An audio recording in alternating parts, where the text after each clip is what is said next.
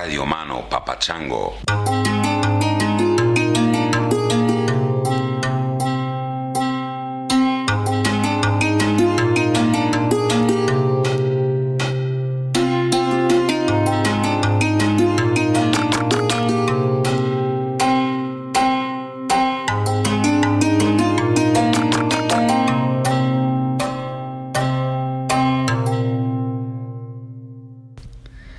Hey, Chris and fellow tangential thinkers.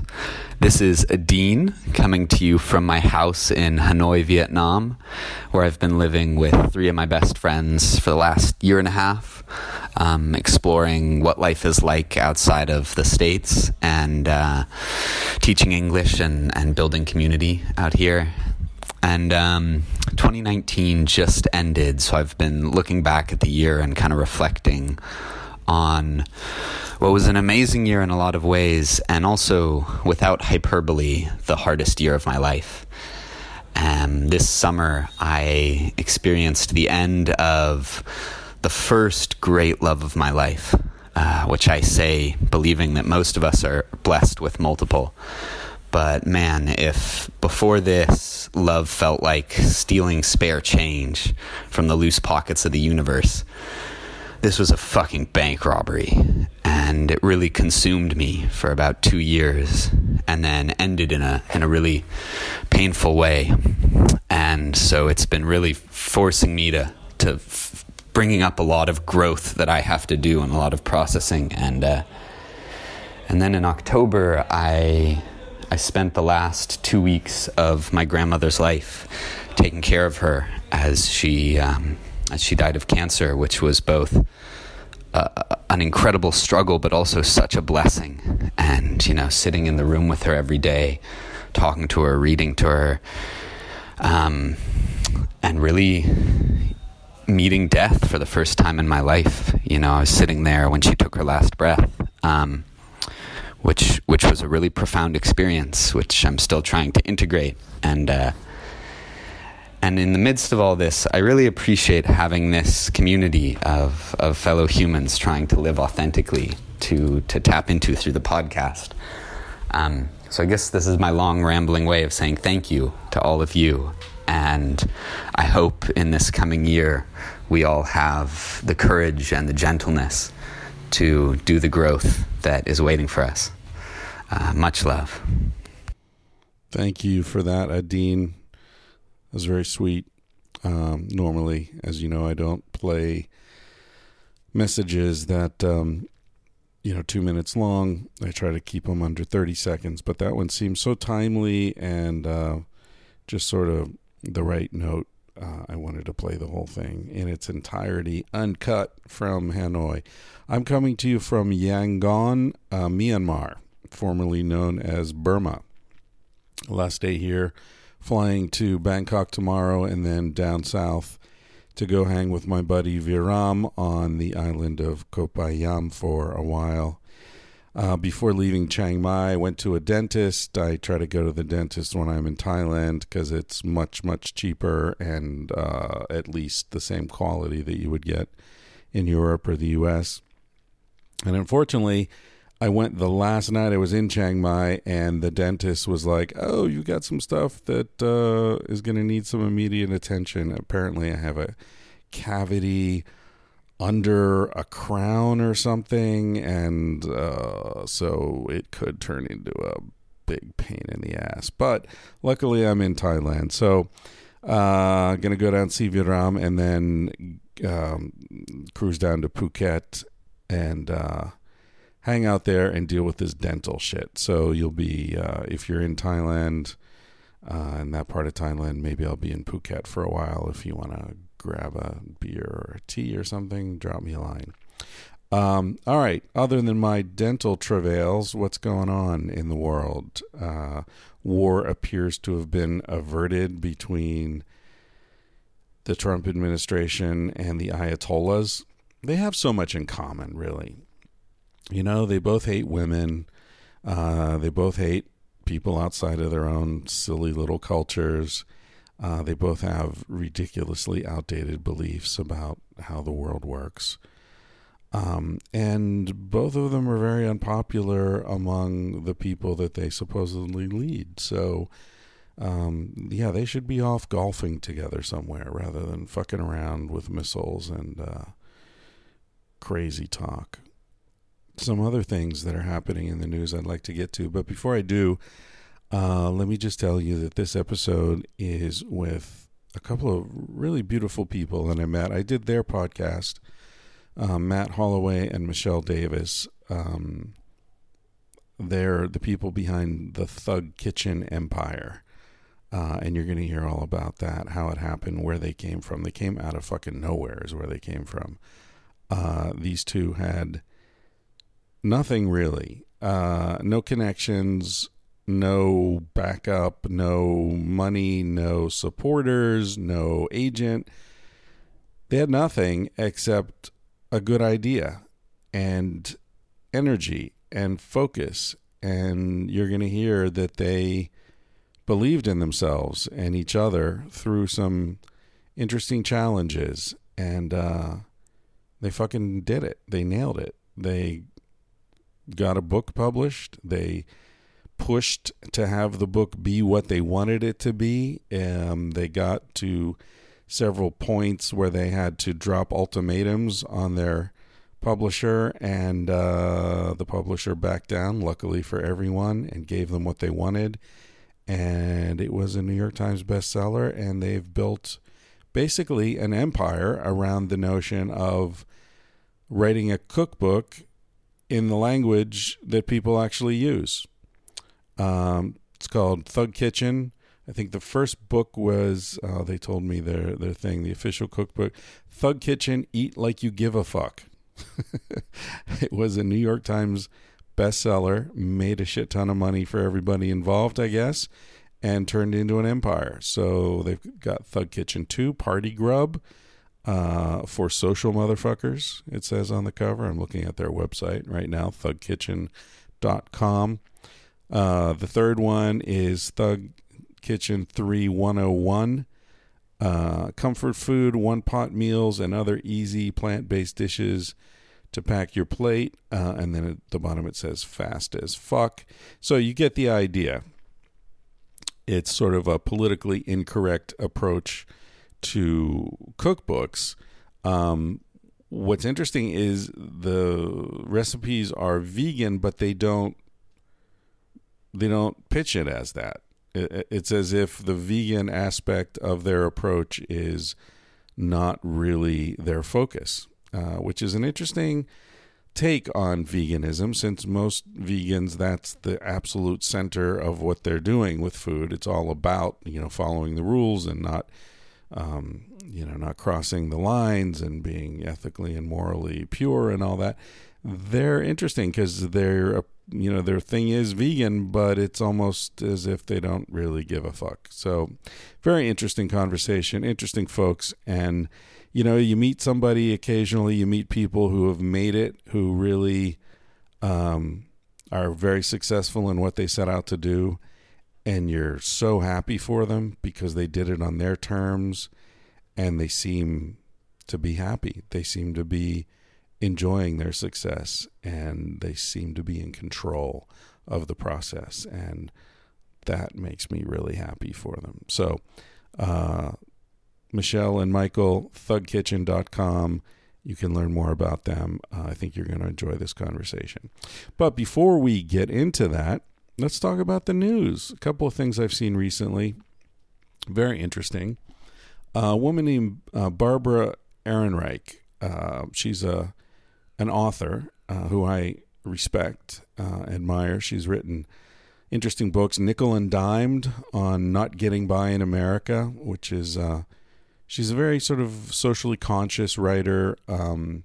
Another book of hers is called Bait and Switch, The Futile Pursuit of the American Dream. And her most recent book is called Natural Causes, and it's about dying and how to approach death. She's a very good writer, interesting thinker. I think she's probably known as a feminist author earlier in her career. I don't know, at this point she's more sort of class conscious. But anyway, she's a very interesting woman and A few days ago, she tweeted the following. I will be convinced that America is not in decline only when our decluttering guru Marie Kondo learns to speak English. Okay, so I will be convinced that America is not in decline only when our decluttering guru Marie Kondo learns to speak English. Now, I didn't know, I know who Marie Kondo is, and I know that her book is like a big deal about, throwing away everything that doesn't bring joy into your life and whatever. I didn't know that she didn't speak English. I just saw an interview with her in preparation for this, and she speaks in Japanese, and somebody's translating, and okay, fine. So now here's the problem. This turns into a nightmare because now Barbara Ehrenreich is being accused of being xenophobic, of being racist.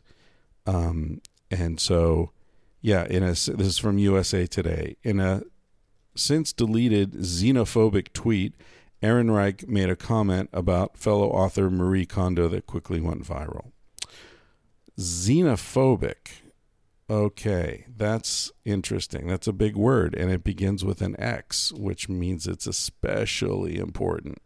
Now, the official definition of xenophobic is a fear or hatred for that which is perceived to be foreign or strange, or secondarily, having or showing a dislike of or prejudice against people from other countries. So, okay, this tweet is deemed xenophobic and racist. Let's go back to the tweet. I will be convinced that America is not in decline. In other words, she thinks America is in a state of decline. What would convince her otherwise would be when our decluttering guru, Marie Kondo, learns to speak English. Now, this is one of these things, and this seems to happen more and more often as I get older. And I don't know if it's I'm being honest with you here now. I don't know if this is because I'm getting older and this is one of these like kids get off my lawn situations, or if the world is just veering into nonsense and I'm noticing. So, take it as you will. But I don't get it. I don't know why this is xenophobic or racist. I don't see it. And what is she saying? She's saying Marie Kondo doesn't speak English. That's true. And she's saying that she'll be convinced America's not in a state of decline when Marie Kondo learns to speak English. I get that. In other words, what she's saying is, if America were so important,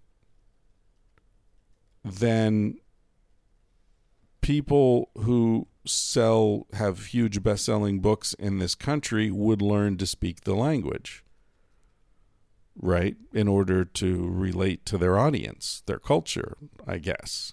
If America were such a major power, then that language, like English is a world language. Why is English a world language? Well, because the British ruled the world for decades, if not centuries, depending on which part of the world you're talking about.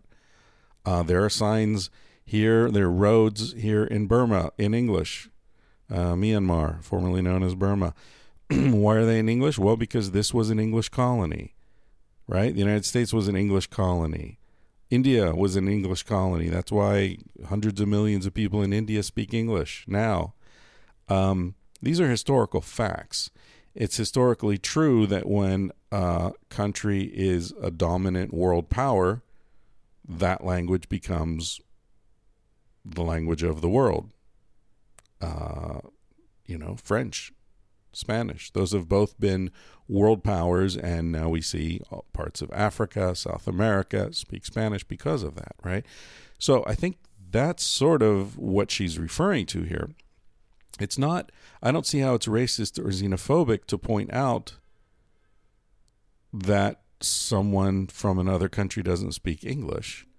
And that's a comment on the decline of America. It's not a comment on the ignorance of somebody or the, inferiority of someone for not speaking English. The point was that America is not all that because people don't even need to speak the language anymore.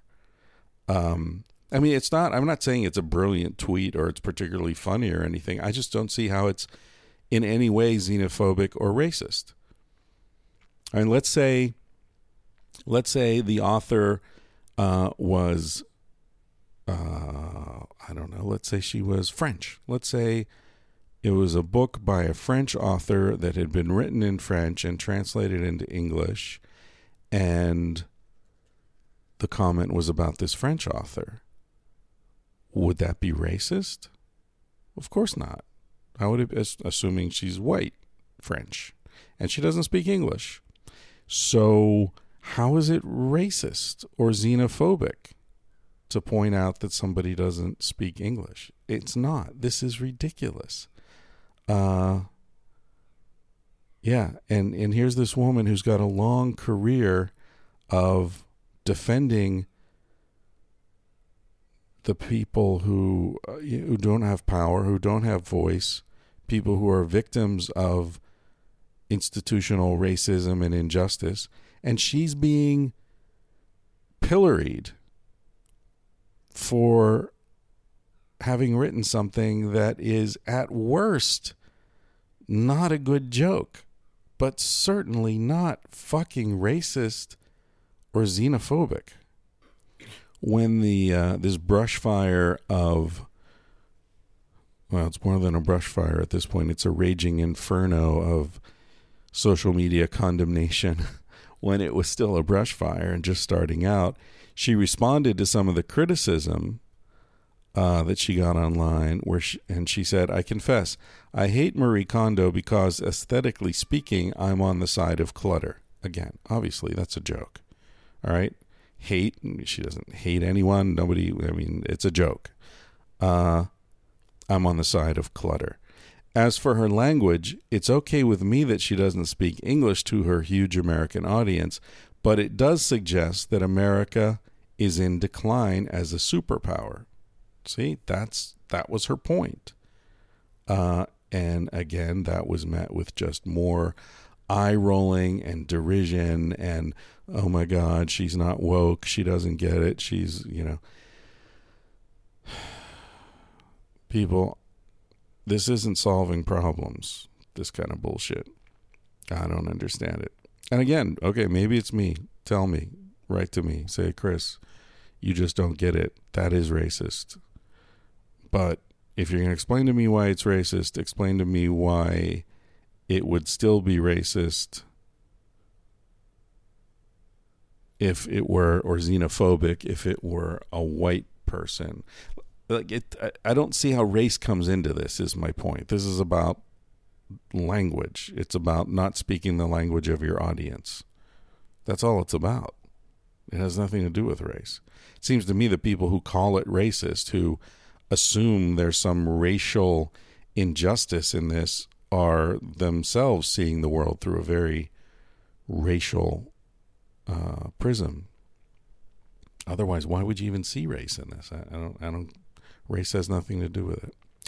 Another interesting thing that I read this morning, or yesterday maybe, was in The Guardian, and it's about this guy from Indonesia who is living in Manchester, and he is believed to be the most prolific rapist in British history. More than 200 victims that he lured to his apartment and molested them. Men. He's gay. And so here was his technique. He would hang out right near his apartment. There were a couple of nightclubs, and he would hang out at these nightclubs, and he would find dudes who were totally shit-faced coming out of these nightclubs, and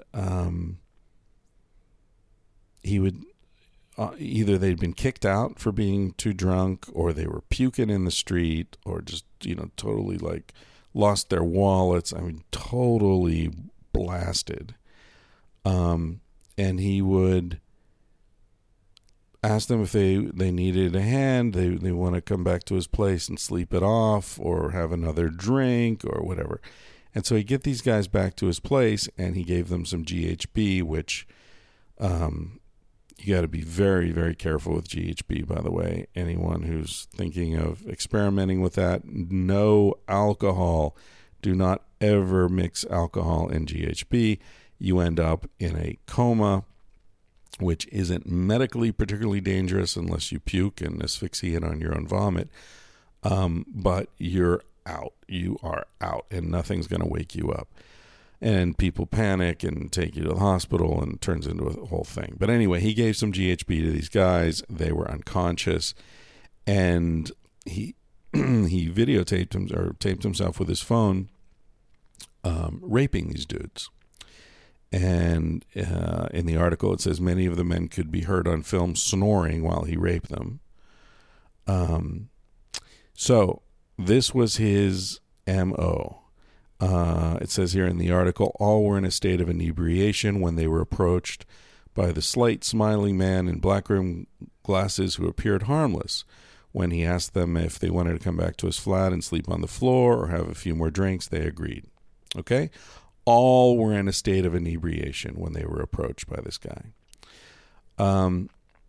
Okay, so then later one guy sort of woke up in the middle of it and called the cops. Cops came, arrested the dude, found a couple of iPhones, looked through the iPhones, and found all this footage of him, 3.29 terabytes of extremely graphic material, equivalent to 250 DVDs depicting sexual assaults.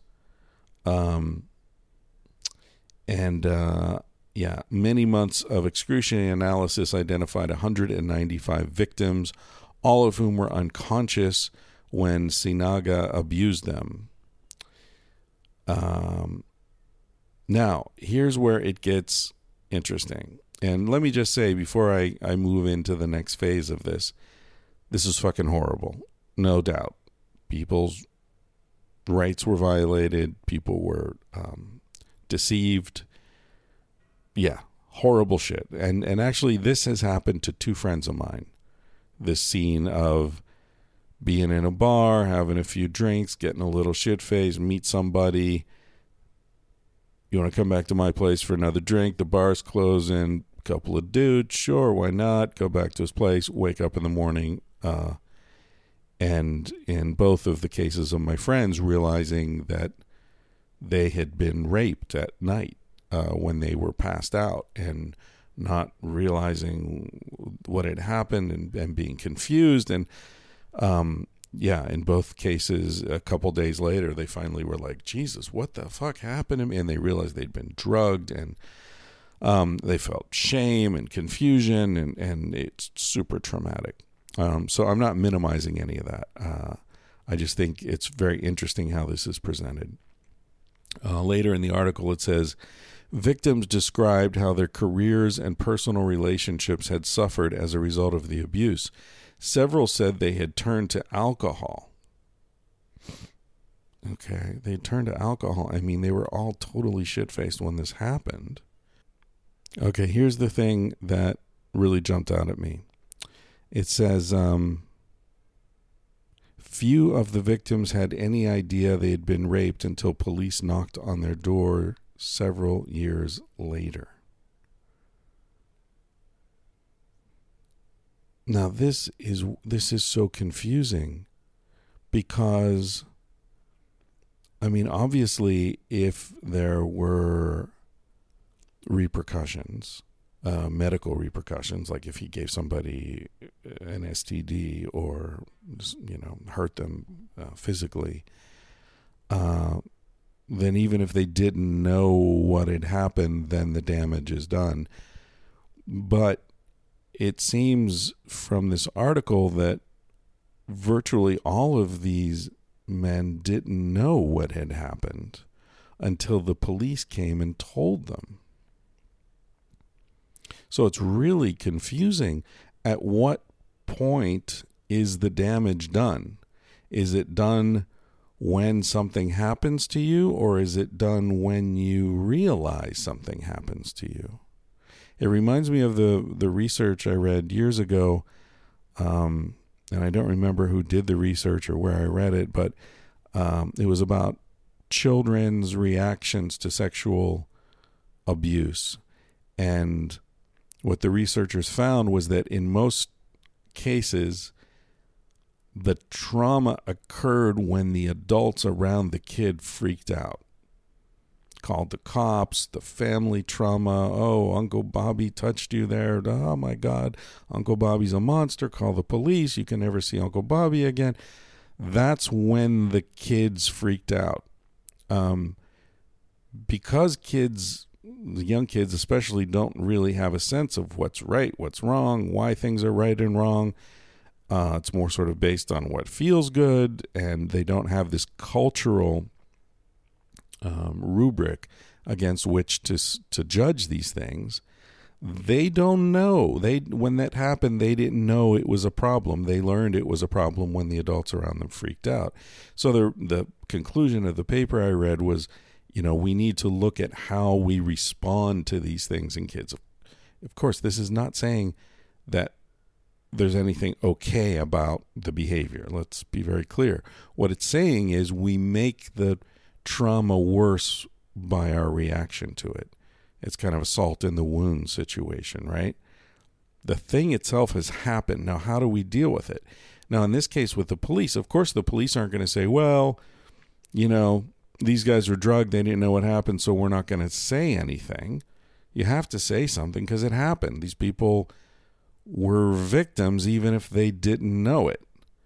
But if you ask the victim, when did your victimhood begin? When did you start thinking of yourself as a victim?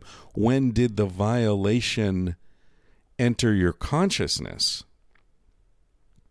It wasn't the night it happened. It was several years later when the police came and said, hey, we've got these videotapes of you getting ass raped while you were sound asleep 2 years ago. It's very confusing. And I don't really have any conclusion. I just think it's a fascinating philosophical question. When do things happen to us? Do they happen when when we become conscious of them, or do they happen when they happen? I don't know. And I feel like there are some kind of profound implications in this, but I don't want to ruin it by getting into them too much, because I feel like if you just sort of linger in this space of trying to figure out what is the substance of experience, and the temporality of it, is it when it happens in the external world or when we become aware of it? It's so interesting. And I feel like it's so much about, it points to the power of framing, right? How we choose to look at a situation.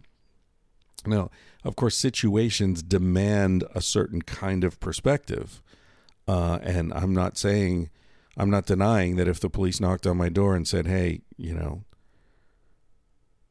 this happened to you 2 years ago, I'd be fucking angry. I'd be hurt. I'd be scared. I'd be freaked out. No doubt about it. But I also wonder if I would get to a point where it's like, okay, now nothing, there are no medical things, no medical repercussions to this. My body's fine. This is all in my head here. This is all, the knowledge that it happened is what's hurting me, not the thing that happened. So an analogy might be, if you got a call from your bank saying, hey, here's a weird thing that happened. We had a raffle at the bank, and you won the raffle 2 weeks ago, and it was $500,000. And we sent you an email, and we deposited that $500,000 in your account, but somehow we got hacked, and that email was intercepted by some Russian hackers, and they took that $500,000 out of your account. So we don't know. We just wanted to tell you there's nothing we can do about it. The money's gone, but we wanted to tell you. Now, you never knew that money was there in the first place, and now it's gone. So how are you going to feel? Are you going to feel like, I got robbed? I just lost $500,000? Or are you going to feel like nothing actually happened? I can see how both of those perspectives make perfect sense. Another thing I've been thinking about recently traveling in Southeast Asia is how spiciness is such an interesting thing because it hurts. It's painful.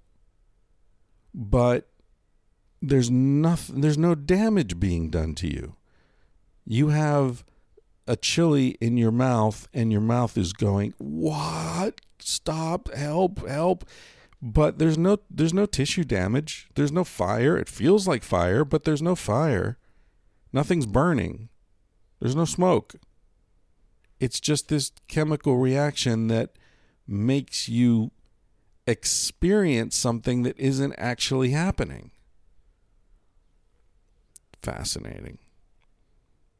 I don't know where I'm going with this, but if you have thoughts on it, let me know. We can continue the conversation or not.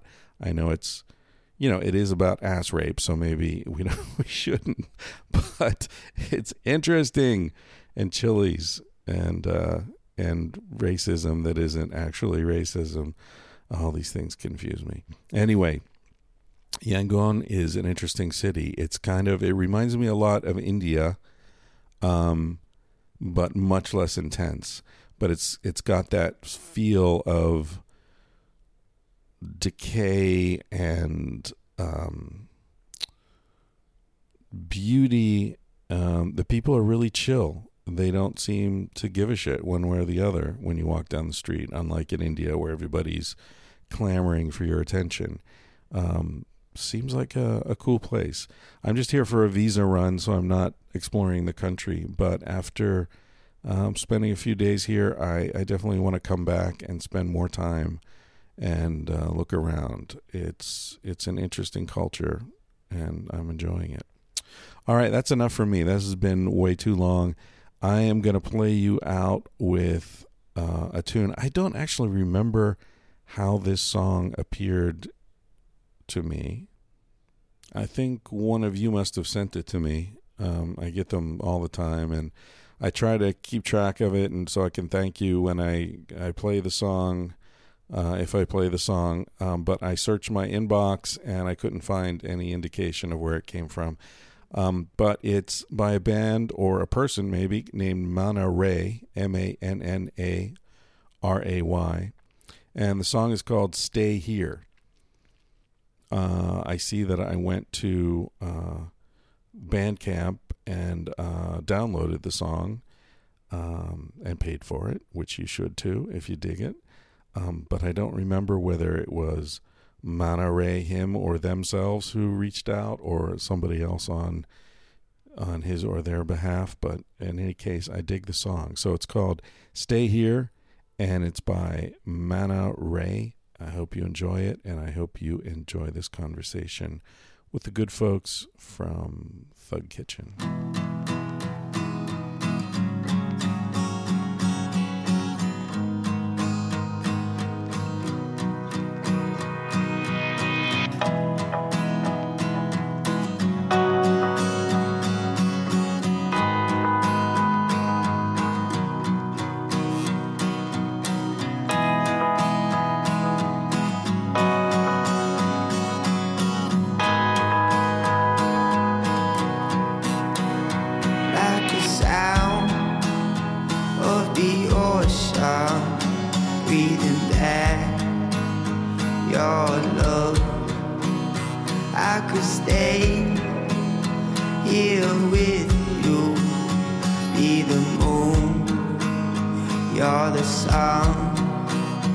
We can dance forever.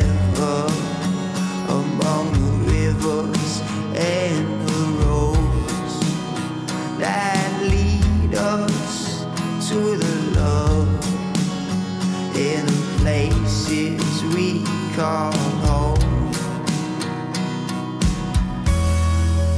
Stay forever until the end of time.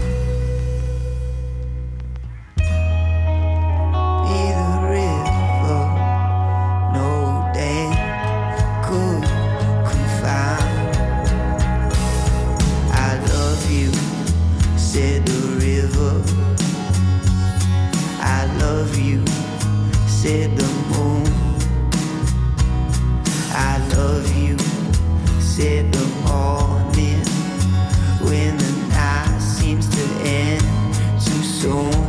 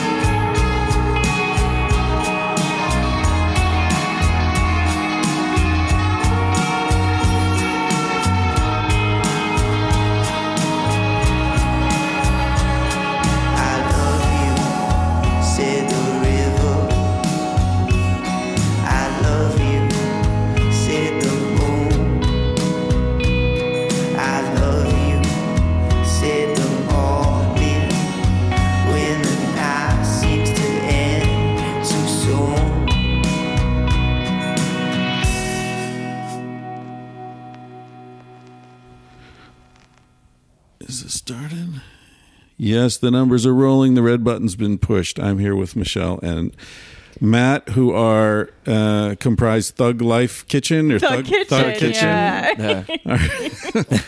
So, all right. So, how are you thugs? You don't look like thugs to me. You know, we get that a lot. I know. Yeah. Just what is a thug? Do you know? No one suspects the butterfly. Yeah, it actually comes from India. India, Yeah. right? Yeah. I think they took some kind of drug and got crazed. Yeah. Like in the 1800s Yeah, or something something. like that. Yeah. Yeah. Okay, so Thug Kitchen. I guess the concept is like kitchen Verbally abusing you cookbook. into a healthier diet. Yeah. I was looking at the website this morning. Yeah. Yeah, I like that. It's kind of no nonsense. Take no prisoners, sort of like. Right. Yeah. So the concept came about when I met Michelle. She's been vegan for Like 18 years. a long time. And I was trying to go vegetarian when I met her. So she was putting me on all to these different authors and books just and showing you blogs. shit, and yeah. just showing me sort of like, if you want to eat healthier, here's sort of the voices that occupy that space. And I found it personally kind of alienating. A lot of these people are very wealthy. They can afford to buy all these organic groceries. They can afford to source from multiple farmers markets because they don't have a job. Me being from the south side of Houston, Michelle's from East Bay. I was like, why is there no one in health that kind of talks like, like where we come from? Yeah. Right. So- And at the time he was like, well, how can you be vegan? Like, because I was making $22,000 a year. I was working I at thought the it was some grocery rich store. people shit. He's like, Yeah. how can you do that? I was like, beans and rice. What the fuck is wrong with you? Yeah. And then he was like, well, you should show people how to do this. Right, because that is the rap that it has, right? Yeah. That it's a privileged white white person, sort of suburban. Like elite, time on your Yeah. hands, you're bored, you don't have You any got real time problems. to make kimchi and Yeah, whatever. exactly. Yeah. Bury it in the ground, do all that shit. Right. But no, it doesn't have to be like that. But those are the people who, before us were getting the book deals and getting the press and all of that. And we're like, no, you can be a normal person. You can just be trying to eat more vegetables. You don't have to spend more money. You don't have to go to a different grocery store than you're already going to. Right. And like, you can still have a shitty sense of humor. And so that's Yeah, I think we were like, it'd be really hilarious if there was like really beautiful food photos, but like dick jokes. Right. And we kind of ran with that. And Right. the language is very aggro. And we're not talking disparagingly to the audience. We're actually trying to encourage the audience, like to take better care of themselves. Right. And a lot Get of your shit together. Exactly. Yeah. Yeah. Our motto is eat like you give a fuck. Right. And a lot of people responded to that and it just blew up. So, So you started with a blog. Yeah. That was the first. And when it was a that? free Tumblr. 2012. 2012. Yeah, so back when that shit was still It was in the heyday. Before Yahoo bought it and fucked it up. Yeah. Yeah, and now Tumblr, like, I used to look at like erotic photography on Yeah. Tumblr. Now there are no nude pictures anymore. Yeah, It's like, Tumblr used to be what like happened? a haven for the internet. It was sort of one of the last corners that you could sort of. It was the only kind of socially platform that you could post like Right. nude photos. Mm-hmm. You didn't have to pixelate a nipple. You didn't have to do any of that. And of course, we're like, we'll start a food blog on that platform. Yeah. Well, it was free. Yeah. So, And, So did you choose Tumblr because it was more permissive and you knew you were going to do this language thing that might get you in trouble on Facebook or whatever? I mean, like, what was that, 2012, 2013? I mean, it was a different time. Yeah. You couldn't say fuck on Facebook. I mean, Right. if you were a private profile, maybe, but like, Right. not as a company. Yeah, So, we chose Tumblr because it was free and because like the community on Tumblr were like, oh, these are more our people. Right. But we also didn't think anything was gonna happen with it. fuck no. No, we didn't. We had no idea that Yeah. it would blow up. Michelle. Had you guys worked in food before that? No. No, I mean, No. I bagged groceries. Yeah. Yeah, and I've fetched my boss's lunch, but that's Right. the Yeah. extent of like our. Right. I was an assistant. Michelle was working at a grocery store. Yeah, and like I worked there for 8 years. So, Yeah. but like, And we people keep thinking Was that, it like, a Whole Foods? Yeah, it was a Whole Foods.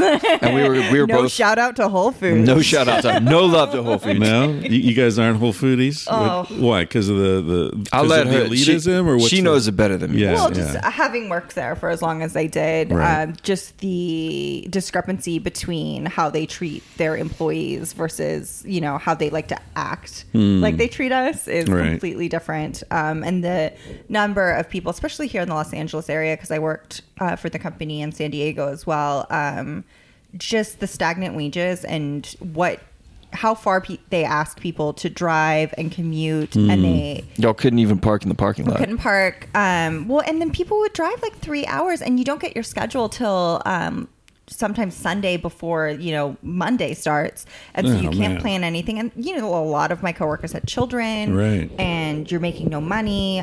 So I'd make $22,000 a year. My deductible was $3,500. for insurance. Yeah, for insurance. So it's like, right. well. And you're living in the Bay Area. Well, no, I was living here Oh, in this LA. is in LA. Oh, okay. And so that was hard, and I didn't have any dependents, but a lot of my coworkers had to be on assistance so Right. that they could make a living, but they were working 40 hours a week, like, Yeah. and they're charging $5 for an avocado. I'm just exactly. saying. Their profit margin is pretty sweet. Yeah. They could afford to be better to their Yeah. workers. Every year they were making like record sales. Yeah. And I think that from Michelle's point of view, and you can correct me if I'm wrong, but I think that sort of maybe spite's not the right word, but like that sort of angle of being like, look, me and my coworkers work in this store and we can't afford the ingredients. Yeah. Right. Well, she brought that to and- our brand. Do you get discounts as a worker there? You do. You get 20% off. Right. But, a lot of Still. the time that's not enough. But then you work such crazy hours because each day is unrelated to the next. So, I would be there till midnight and then I have to be there at 6 a.m. There was no discretion in scheduling. Oh, man. Even though you have like 60 people on your team. So it's like, why are you doing this? Right. We called That's it a so clopin. bad for your health. Oh, that, it's too. Oh, yeah, and, it's terrible. And then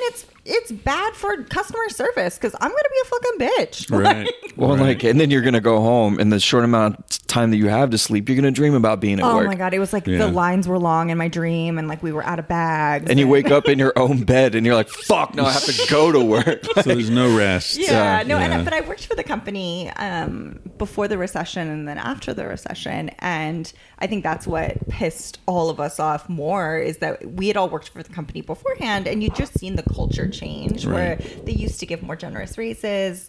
They would do like holiday things for people, and we could kind of it just felt a little bit more like, oh, we're all in this together. And then as soon as the exponential growth slowed, they never lost money. But all of a sudden it was like, fuck y'all, you're replaceable. Like no more. We had a 3-year, I'm such an asshole. I just air all the laundry. We had a 3-year wage freeze at the store level during the recession. And I was making $11 an hour at that time.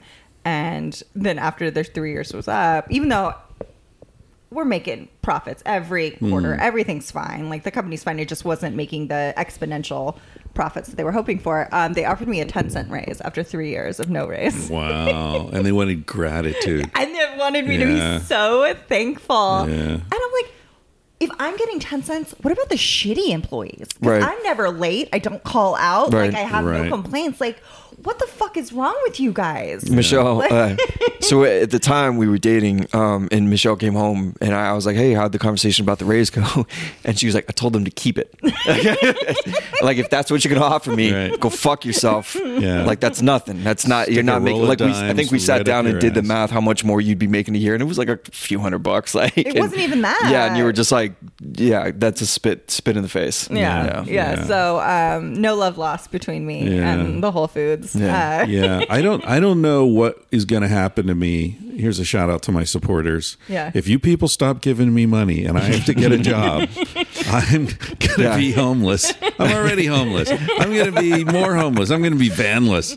I'm going to be in so much trouble because I just can't handle that stuff. That like, hey, we're all part of the Whole Foods family Yeah. until it comes to giving me something. Yeah. And then I'm not in the family anymore. Oh no, Yeah. it was crazy. Yeah. And you could be late in a shift, clocking in, coming back from a 15-minute break from lunch. If you were more than a minute late for any of the breaks and 2 minutes late from lunch or clocking in at the beginning of your shift, that was as though you hadn't showed up at all for your shift in terms of a disciplinary thing. And so Wow. it's like, I can't go back to that either. Yeah. Because Yeah, I'm it's an inhuman. adult. Right. Well, Well, and you're an organic being. Yeah, you're not don't a piece of a micromanage me machine. to death. yeah. So, what do you recommend? Where should people get ingredients? Because Whole Foods kind of has the I mean, they're all organic thing wrapped up. Right? Yeah, they're all kind of monsters. I mean, I like Trader Joe's, but I mean, Yeah. it's a different side of the same coin. I think people are happier at Trader Joe's, aren't they? Trader Joe's really takes care of their employees. Yeah. Yeah, I mean, they haven't, their growth has been more paced. Where at that time with Whole Foods, they were trying to do like a super Walmart kind of Right, situation. and they're national. Trader Joe's West Coast, I think. Well, I mean, they're getting Yeah. to the East Coast. Are They they? have some in Virginia now. I think there's some in places. Texas, too. Yeah. Yeah. But their growth has been more paced. Right. So they've still been able to kind of keep the employee culture a little bit more.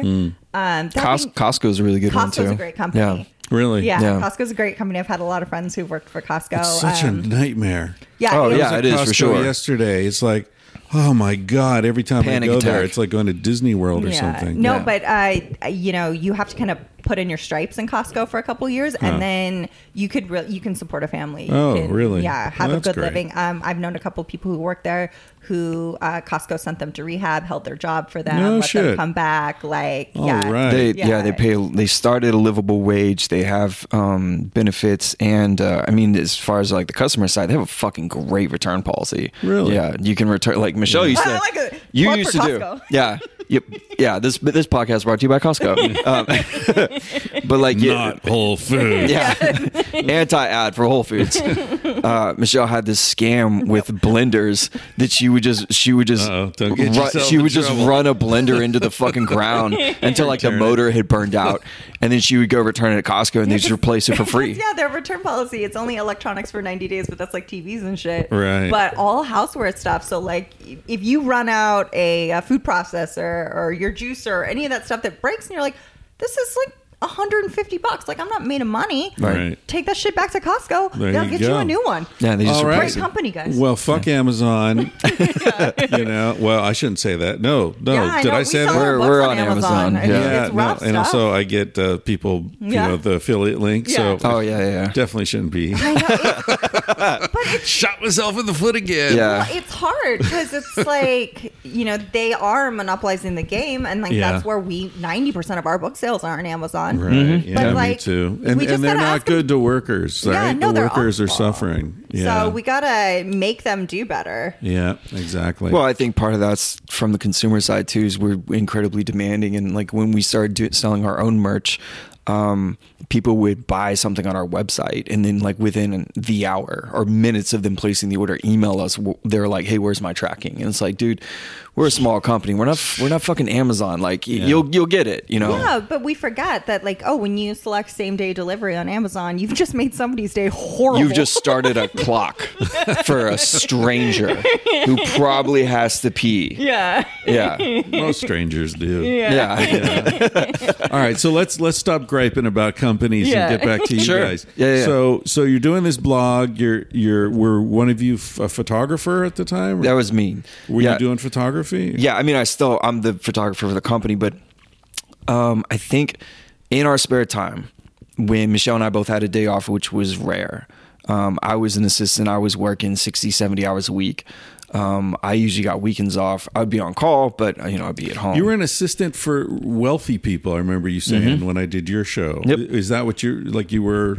Personal assistant for billionaires? Was that your title? It a couple jobs, yeah. You put an ad pretty on much. Craigslist? And everyone would be like, "Oh, you work for like," so I'm not gonna name drop it. But, "Oh, you work for so and so. Like, you must like get paid really well." I'm like, "Dude, I am broke. Yeah. Aside from being broke, I'm fucking exhausted." Rich people are Like, cheap. they're so cheap. And demanding. Again, they do that whole like, you're lucky to be with me. Yeah. thing. Oh, and dude, Yeah. they'll threaten you with your job, and they'll be like, "Well, if you don't like it, there's 100 other people who will apply for this job by 8:00 tonight." We were helping one of his bosses move one time out of a place, and they weren't there. We were just like packing up all their shit, and we went to, because they had this huge mansion they were renting, and it had all these fruit trees. It was Justin Bieber's house before he moved. Yeah, but That's- it wasn't was Justin like- Bieber. No, it wasn't. Yeah. No, But we went to all the fruit trees, and I just harvested every. because we were broke. so we You're went in the eating back, rich people's and we're fruit. just stealing lemons and limes. And we're, oh, damn, that's got grapefruit over there.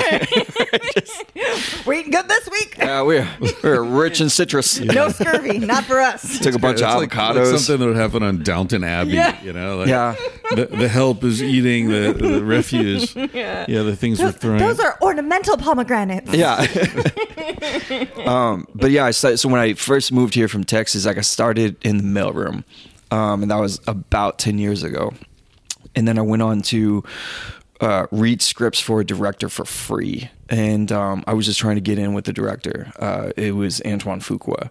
And he really liked me, and he would just give me he would give me one or two scripts a day. I would go home at night after a 12-hour day. I would read those scripts and give coverage on them. Coverage meaning like you'd Notes. condense Like, them. hey, okay, This so is worth reading. This yeah, isn't. and I honestly, everyone's like, man, how'd you read that many scripts in a week? And it's like, you really kind of read the first 15 pages, you read kind of like maybe the middle 10, and then the ending, and that's about it. And I'll give you a pretty good sense of what they're trying tight to it is. exactly. Yeah. Most of them, I was like, someone is just trying to make you do training day 2. Right. Like that's 95% of the scripts that he got was just people trying to do sequels to Training Day. So I was doing that for free, and I got in with him, and he told me he had just done a movie with this mega producer. And he was like, "Hey, I got lunch with him today. Why don't you come pretend to be my assistant? Because I know that he's always looking for people over there." So I went to lunch with them. And then later that week, he was like, "Hey, they got a job opening over there, and I put in a word for you, so you should go meet him." So I met this producer. He's a billionaire. He's produced everything from the 80s, 90s, and 2000s. Even now, a lot of pictures that get made, but just hits, just fucking hit after hit. He's got all the money in the world, and just really unhappy dude. He's always very sweet to me. Paid me shit, but yeah, I was just stunned at the amount of money and waste that just around him and his wife. I was just like, how do people live like this? Yeah. but yeah. And then I after that job, so because I was a producer's assistant and I did a few films with him, that I was so miserable. So you were like his personal assistant at the house, or so at work? So he has 4 assistants, right? And I got hired as a runner. There was like pick up the dry cleaning, get coffee, meals, pick up his wife from her nail appointment, whatever. So I started as a runner, and everyone between my position and first assistant either quit or got fired in about 2 weeks. And that should have told me everything I need to know about that job. Yeah. So I became second assistant overnight. The first assistant had worked with him for about 8 or 9 years. So she would kind of stay at the office and kind of like hold down the fort. So I became second assistant. So I traveled with him everywhere. Wow. Private jets? Yep. Oh, boy. Yeah. In less than a year for me moving from Texas to like that job, I was on a G4 with him, and I'm not going to name drop because it'll identify the job. Right. But like we were going to Hawaii to scout. Yeah. And I was like, what is my life? Yeah. Yeah, for $7.75 an hour. Yeah, for fuck all. I mean, that's the only thing is that I kept coming back to. I was like, it's a good thing this job is cool. Because it sucks. It doesn't pay well. Right. I'm running to the ground. It's a good thing this is cool. And then I'm like surrounded abused? by. Was he yelling at you and being a douche? No, he would get the first assistant to yell. The nice guys always have a real mean assistant. Nicest guy in Hollywood. Who is it? Tom Hanks, yeah. His assistant, Bulldog. Yeah. Gotta be. Gotta be. Gotta keep Hanks being all nice. But that's what he can go in the room and he can sort of like shake hands and tell everybody and like agree to everything. Like, oh yeah, we'll do that. Right. And then the assistant comes in and is like, he's not doing that. Like, and that's their job, you know? Yeah, sure. So did that job. I was miserable.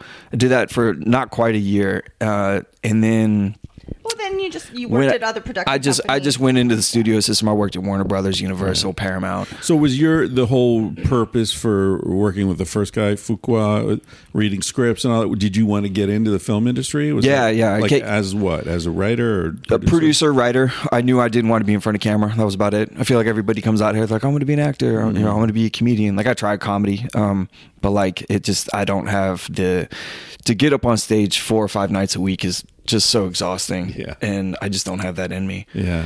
But yeah, I wanted to be in entertainment in some capacity. I think just producing really and working for a producer and a director and then working in the studio system. So I learned the production side and I learned sort of the creative studio side. But the camera stuff, like him taking photos, that was all just for fun. And then sometimes he would put up on like Craigslist, like I'll take headshots for whatever amount of money when he was $100 short, headshots when he was short on rent. But that was just since you were a kid, you like taking photos. That's all. Yeah. And then when we got the book deal, they were like, "Oh, and Matt's going to do the photos for the book." And he was like, yeah. No, I'm not. I immediately I said something to the effect. I was like, "Well, we're going to have to hire a professional photographer," and they were like, "No, Matt's going to have to shoot it because that's included in the amount of money that we gave you on the contract." Right. So y'all can either outsource that, which like professional photographers are incredibly expensive. For cookbooks or any book really, that's a lot of the money goes towards the photography. Right. So I shot it, Yeah, and I was not prepared. But like it came out great, and So how'd you go from blog on Tumblr? How long did it take before that? You're talking about book deals. That was 2 years. So no. So we started the blog and like feels gross to talk about. Yeah, I know, because it happened so fast. Yeah, it was August 2012. We started the Tumblr account, and then it was like February, March 2013 is when it went viral. So somebody made a collage of all of our images and put it on Reddit, and it got main paged on Reddit. And this is 2013, like peak Reddit. When the news was just figuring out that was a platform. And so we got main paged on Reddit. So we got a ton of traffic that way, and then some celebrities somehow heard about us from being main paged on Reddit. I'm assuming their assistants probably were like, oh, look at this. And so Gwyneth Paltrow talked about us on Rachel Ray randomly. It was weird that we went from creating something that we wanted to see that was kind of taking a piss out of the seriousness of healthy eating, to that community suddenly paying attention to us. Right, and they weren't threatened or insulted by it. A lot of them they just saw as gentle rubbing, and they were like, "This is hilarious." Yeah, and so then we got that summer we won Savor's Best New Food Blog for 2013. Which was like a food magazine, and then we started getting inundated with offers of like book deals and like all this shit, and we didn't know because you had an audience. Yeah, already. exactly. All of a sudden, you know, we were this hot new thing, and we didn't know shit, and so I was very nervous because I'd never had any social media before. We still had our day jobs. Obviously. You don't. People always think like a check comes in the mail when you go viral, and that does not happen. Right. Yeah. Other people are making money. Yeah, from exactly. You. But not us. Where did you like? Were there recipes, or was it just photography? So it was photos with like aggro shit like written on the food photos, and then some recipes. We were blending memes and food. Like no one had really done that. And we were putting large, blocky, aggressive text on beautiful food photos. Yeah. And people responded to it, weirdly enough. Yeah, and then we had recipes. So I do all the food, I do all the cooking, and create all the recipes. And yeah, so that's how that worked. And so we freaked out when we were getting all this attention. So we got a lawyer. And entertainment lawyer? Yeah, because we didn't, you know, I was like, I felt like people could tell like we were hillbillies and didn't know what we were doing. Like, I'm sure we walked into a meeting and people could like read the pour on us. Like, they're like, these two fucking kids don't know what they're doing. And it just felt like we were going to get taken advantage of. And I hadn't gotten a lot of opportunities in my life. And I was like, no, fuck y'all. Like, you're not gonna take this from me. Yeah. And so we got a lawyer, and instead of like, we had some major publishers reach out to us and we're like, hey, we'll offer you like $20,000 for your book. And I'm like, well, I feel like if you're emailing me directly, I can get more money. People, yeah, we get emails. It's like, I'll give you 40 grand cash. Just reply to this email and say, and we yes, needed 40 grand, and we needed it so bad. 40 grand would have changed our lives. Yeah, so badly. But again, like you said, if you're emailing this offering cash and like you'll transfer it immediately, I feel like this is more valuable than $40,000. Yeah. And also, that's not how things a major should work. Publisher works. Yeah. They're not sending you but this money was coming overnight. from major publishers, which was super They were just weird. Going to wire you money overnight for they the were rights. just like, We didn't have a literary agent. We had no executed representation. the contract with them, then they would send it. Right. It was just like, it was nuts. So we got a lawyer and we wrote a pitch, like a proposal. Yeah. And then shipped that around. So we got legit offers and people understood what we were going for. But we still thought at that point when we signed the first book deal that it was going to be just this funny thing that we did. Yeah, like, we fully plan on going back to our jobs. Yeah, I thought it was going to be like, oh my God, guys, like 5 years ago I wrote a cookbook. Did I ever tell you that? Like I thought it was going to be one of those things. Right. And so we didn't go with the person who offered us the most money. We went with the publisher who offered us the most creative freedom. Oh, good. So we voted for ourselves. And So it went to auction. Yeah, I went to auction. Yeah. Sweet. And everybody that we had taken meetings with or phone calls, all these major publishers, and they're like, love what you do, obviously it's working, but you can't be vegan because vegan books don't sell. Or we've already done our vegan book for the year. We do one vegan book. Audience yeah, exactly. And you can't swear because nobody will sell it. Yeah, they're like, yeah, again, don't be you. Yeah, it was right. crazy. Right. I was like, why is it coming to 2013, us? wild time. Yeah. Yeah. And they were like, Target won't carry you, Costco won't carry you, Walmart won't carry you. Like, you'll have to sell online. And Michelle and I, we were like, fuck it, we'll just self-publish. Like, we believe in what it is that we're doing, and if people respond to this, I mean, I think people would be pissed if they bought the book and it were any different. I think we were happy to do it ourselves because it's not like we were losing money. Oh, for sure. And matter of fact, and I would have rather failed doing it how we wanted to than succeed than trying somebody and look else's. like an apple. Yeah. Matter of fact, we were actually in fucking debt when because we were like, oh, we have to like start like an LLC, and then there were like legal fees, and then we were doing. Like, oh, it's only. They were like, oh, you need to trademark this, and we're like, okay, how much is that? And they're like, oh, it's only $3,000, and we started laughing on the phone. Yeah. Like, I don't only okay, only 3,000. Might as well be 3 million. Like, I don't have either. Like that's a crazy number. And yeah, we were both in a shitload of credit card debt because we were trying to get this off the ground. Right. So we had not only no money, but we were in the red. We had negative money. Yeah. But so then we worked on the book, and we still didn't think anyone like was going to give a shit because, not even 6 months before, people wouldn't look me in the eye at the grocery store and I'm cleaning out like baby diapers out of carts. Like it's fucking disgusting. And then Michelle got into, what was it? Tell the customer who was telling you that you should have stayed in school. This fucking dude one time. Michelle's downplaying how well read she is, by the way. I was, cashiering. And I guess I wasn't like enthusiastic enough. And the guy was like, "Oh, how do you like working here?" I was like, "Oh, it's fine for now." Like, just trying to keep the line moving. And he's like, "Well, I guess you should have stayed in school." I was like, "You fucking dick." She has a master's. Would you want me to have a PhD to ring up your nectarines? Like, go to fucking hell. Like, sometimes you have to work places because you need to live inside. It doesn't mean you fucked up. It just meant like you didn't get it any help. Right. Like, it's just what it is. There was no luck and there was no help. Or you're just on your way to something else. I mean, or also whatever. fuck you. Yeah. Yeah. But, I had to be like, I guess so, sir. I need to keep this job.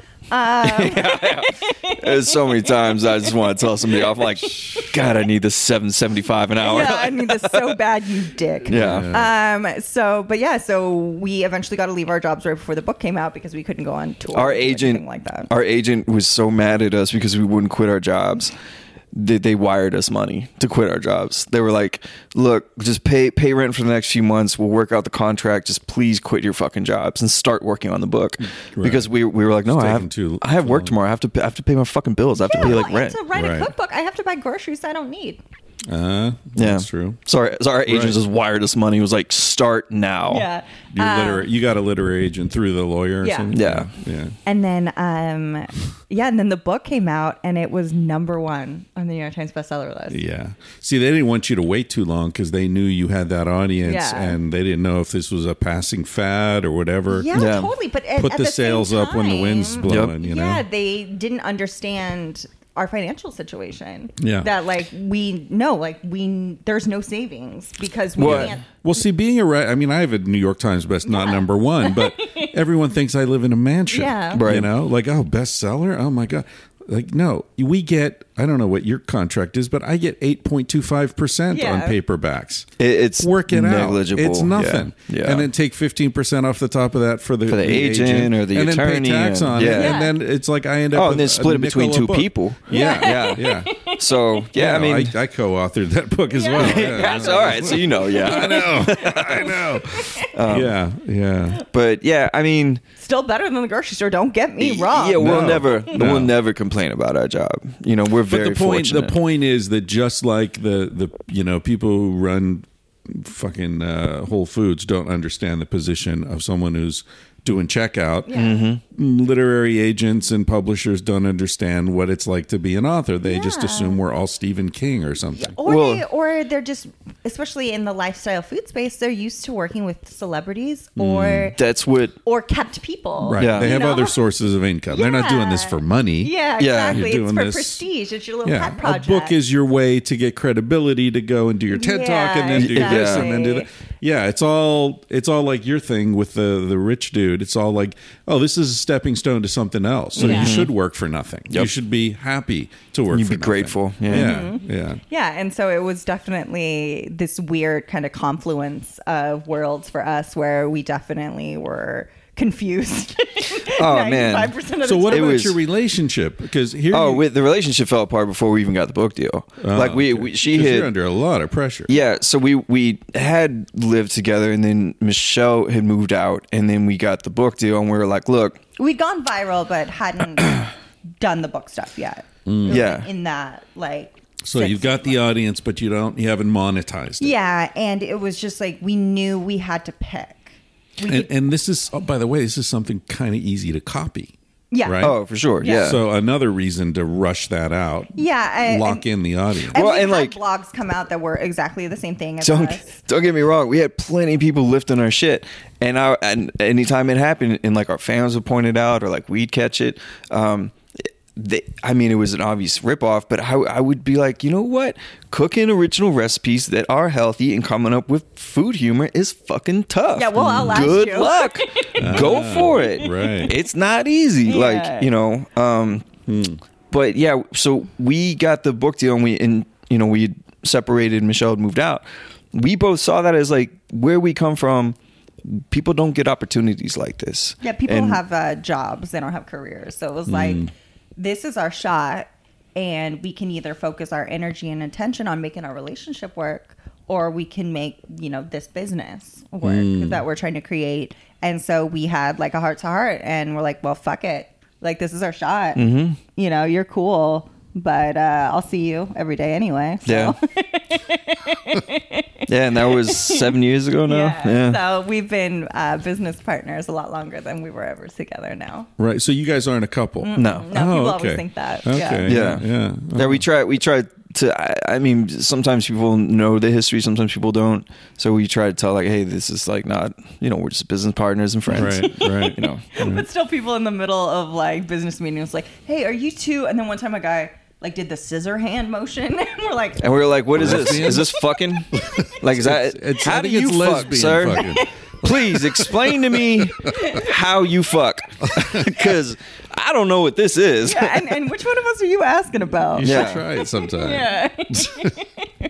And then so then we got to kind of go on a world tour together and do all this shit. It was Yeah. crazy. When- it was when- crazy. So the we book picked- came out in other languages? Yeah, it's Yeah. in. So how do they translate like eat your fucking peas into Korean? You Yeah. know? Like, Yeah, exactly. How do they do it? I have no idea. Sometimes it'll be the English swear word. It will be kind of universal, so it's all the language around it. Oh. So, like, I think it was some Slavic language, I think, and on one of our photos for a cocktail, it says. Proust bitches. Yeah, it was clink bitches in English, and it was Proust bitches. Yeah, and, Proust. That's great. So I think we're in 9 or 11 different languages. 11 languages. Yeah. Yeah. So it's all of it's 14 territories around the world. Yeah. Yeah, U.S. 3 books. U.S. is only about 70%. I mean, Yeah. it's a majority, but Right. but yeah, I mean, we have a wide audience. It's crazy. All 3 of our books were on the New York Times bestseller list. And then I'll have friends, like I had a friend who was in Scotland for their honeymoon, and they sat down at this tavern that had books everywhere, and our cookbook was at the table next to them. That's great. And they're like, Michelle! Yeah. And I was like, remember when I used to watch your cat and I needed that $10 so bad? That's sweet. Yeah, but some of the translations are a little funky. Yeah. And we kind of get emails being like, hey, they don't really know how to translate this. How would you guys say it? I forget which language it is, but so it's called Thug Kitchen and the motto is eat like you give a fuck. But someone I forget what territory it was. Somebody translated to the actual translation is the 2 vegans that don't care what you think about them. And it's like, that's the longest fucking title ever. Yeah, somebody was just like fresh fucking vegans. Yeah, the title, they're all different, you know, but they're outsourced. The international publishers that release them, they have like third parties that they outsource that to. Yeah, So. but it's needless to say, it's been a wild couple of years. Yeah. And I can relate. I mean, Yeah. I had the same sort of trajectory, an idea. I sent out 20 emails with a proposed, like a 1-page query letter, thinking everyone's going to say no, but maybe some of them will say no because, and I'll be able to You use tune that it up. to Yeah. tune it up. Sure, yeah. And it'll be years, you know. And I sent that email out on a Thursday night, and by Monday, 18 agents were offering to represent me. Fuck I was yes. like, what? Really? What? yeah, Fuck I was yeah, fully dude. prepared to be very upset. Yeah. Yeah. No. And then, you know, I was given a TED Talk a year Yeah. later. It's Yeah. like, wow. I was teaching English, making essentially what you guys were making, bagging groceries and Yeah. shit. And then next thing you know, boom. It's Crazy. It's such a mindfuck, though, and it for a long time I was really mad about it, actually, just because all of a sudden people like valued my opinions and valued what I had to say, and I was like, I had all these opinions. I've been here the whole time. Yeah. You gotta, yeah. I wasn't dumber at the check stand. Like Yeah. let me remind you. It was for me it was like I remember one week before I quit my job, I was in a meeting with my boss and his agent, and we were at one of the major agencies and just sitting in that room. And then a week later, Michelle and I being at that same agency with different agents, Right. and I'm at the table Right. as the talent, Right. not the assistant. Yeah. And I was like, this is fucking weird. Like, is weird. you know. But we were. And isn't it funny how they, sorry to interrupt you, how those agencies are so much like what people imagine they're like? So You know what I mean? stereotypical. It's the projections, just like what the you would projections on imagine. television and film, it's 100% 100% accurate. Yeah, anything you Yeah. saw in Entourage is correct. It's Oh, 100%. Yeah. Exactly. And the smoke they blow up your, this is Yeah. one of the greatest business opportunities I've ever seen. I just want you to, I want you to know, I think you're brilliant. I Yep. love your work. I love what you're doing. Have you read a single word I've written? Probably not. but Exactly. I Don't love need you. to. I love you. Yeah. Yeah. Yeah. We had one call with I don't remember if it was a call or a Skype, but it was like this publisher that clearly had not read the proposal. They just knew that everyone in town was like buzzing about our project. Right. And you could hear her on the phone being like, oh yeah. And she clearly had no idea what the fuck we did or why she was talking to us. And she was like, yeah, you guys have the and you could hear her snapping at the assistant. And it That's like, sounded like she was always reaching for the paper. Yeah. She's like, yeah, I am. she was like, give me, you guys have that, give me that goddamn proposal. You have the, oh, here it is. Yeah. The, no, that's the wrong proposal. Give me the other proposal. Like, yeah. Oh, you guys are the best. Oh my Yeah. God. People take themselves so seriously, and you know, like we were saying, like we're trying to have a little bit of fun with it. 'Cause Yeah. it was like, fuck y'all. Well, and also, you know, like you, where you came from is where everyone's afraid to fall back Yeah, to. Yeah. So And you we're comfortable do here. We kinda didn't have, change our lives at See, all. that's the thing. Like, you don't need to be rich to have fuck you money. Yeah. You just need to be able to say fuck you. Yeah, exactly. It was, you know, Matt always likes to say people think that we got a huge offer like for the first book, and it was like, no, if you're making $22,000 a year, you need to offer me 23 to quit. I mean, yeah. Yeah. That's all We you said, need to do. we said that joke to our agent and he laughed and he was like, don't tell them that. Like, Exactly. Let me do the talking. I'll talk to the attorney and we'll handle it. But you Yeah. guys just stay off the phone. Yeah. Good advice. But no, you're absolutely right. I say that all the time. I think people think like fuck you money's having like tens of millions of dollars, you know, a bunch of properties and cars and like all that. It's just like I've sort of maxed out my own personal capitalism. Yeah. I mean, I think coming from where we came from, I think fuck you money's maybe like 80 grand. You know, it's like it doesn't take much. It's like, can I pay rent for the year? Do I have health insurance? That's enough money to do everything I've ever wanted Is there to food do. in my fridge? Like- You know, is there gas in my tank? That's Like it. just real basic necessities, and that eliminates And then you could take so a many. vacation with 80K. Like, Yeah. that is, I mean, that was more money than I could conceive of Yeah. when I worked at the grocery store. So even like the first year when we made $40,000, like that's basically double what Yeah. I had been living on for all of my adult life. Well, like you were saying earlier, with all this space is super new to us, and the first thing that we did when we got paid is Michelle and I went to one of the guys I was working for before I quit my job. He was an editor. This guy's he's edited every fucking film. He clears about 26 grand a week. And I went to him. I was like, "Hey, man, I'm about to come into like a little bit of money. It's not a lot, but like it's more money than I've ever had, and I want to be smart about it." And before I can finish what I was saying, he was writing names and phone numbers down. He was like, "Call Yeah. these people; they're gonna handle it." So when we got paid, we took. Yeah, because it's not like we could ask our families. Yeah. It's like you have to talk to people who have money, Yeah. and I know that editor had a ton of money. You know, Who's the richest, nicest person I know? he was clearing $100K a month, easy. And we took a meeting with these people, and we're just like, you just kind of give us an allowance. You know, we're used to 20 grand a year. You pay us 30 grand, we're fucking rich. You know, and the rest of it, just put in savings, IRAs, be smart with it. Y'all do this for a living, Right. you know, Right. because Yeah, I don't know how to manage money. Well, That's and I not don't- something that they taught me in school. Well, what am I going to ball out and do? Fucking. Yeah, and I think some of our friends expect, they were like, "Oh, you didn't buy like a house or a new car?" It's like, why? Like, my apartment is, it's For who, about for me? the size of this place right here. Like, I'm still in that same fucking apartment. Right. Been there almost 11 years. Why would I move? You probably heard me. One of my favorite quotes is Thoreau said, "A man's wealth is best measured by the things he can do without." I love that Yeah. line. I read that when I was probably 18. I never forget it.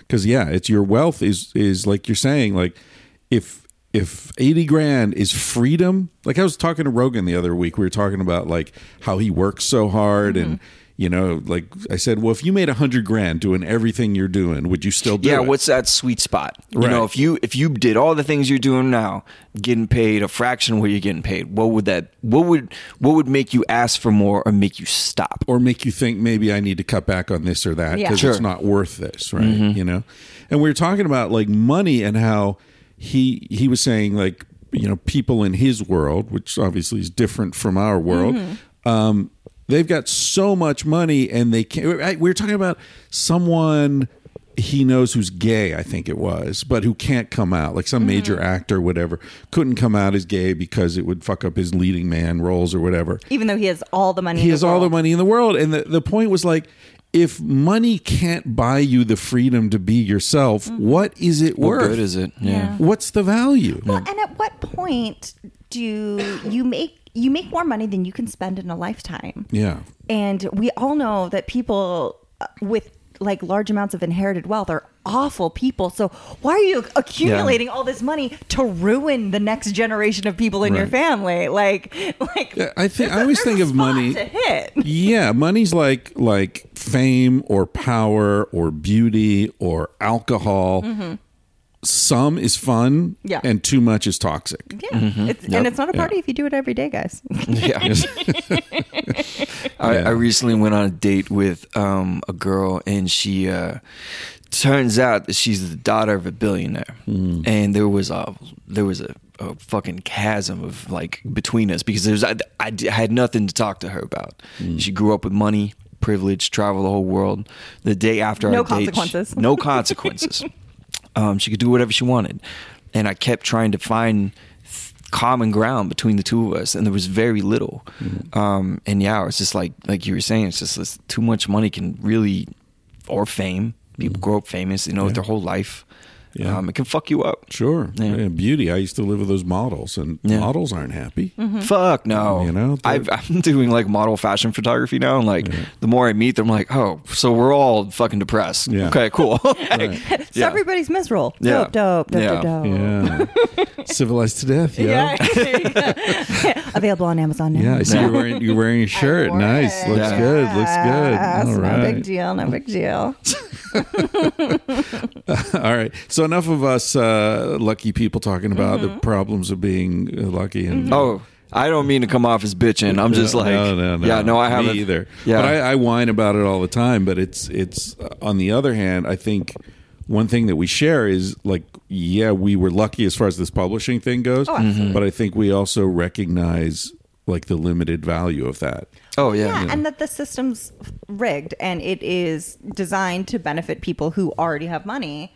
So is part of your thing, your angle, fueled by anger at absolutely. at coming from that working class kind of Yeah, background? it's totally having a chip on our shoulder about all of that and just Right. being like, oh, we're not invited to the table about healthy eating. Right. I have always found it odd that we take advice, especially when it comes to our own health, from people who have never had to worry about their health because they have money or they have health insurance, they have all the best doctors. And then we sit here and we follow them on Instagram.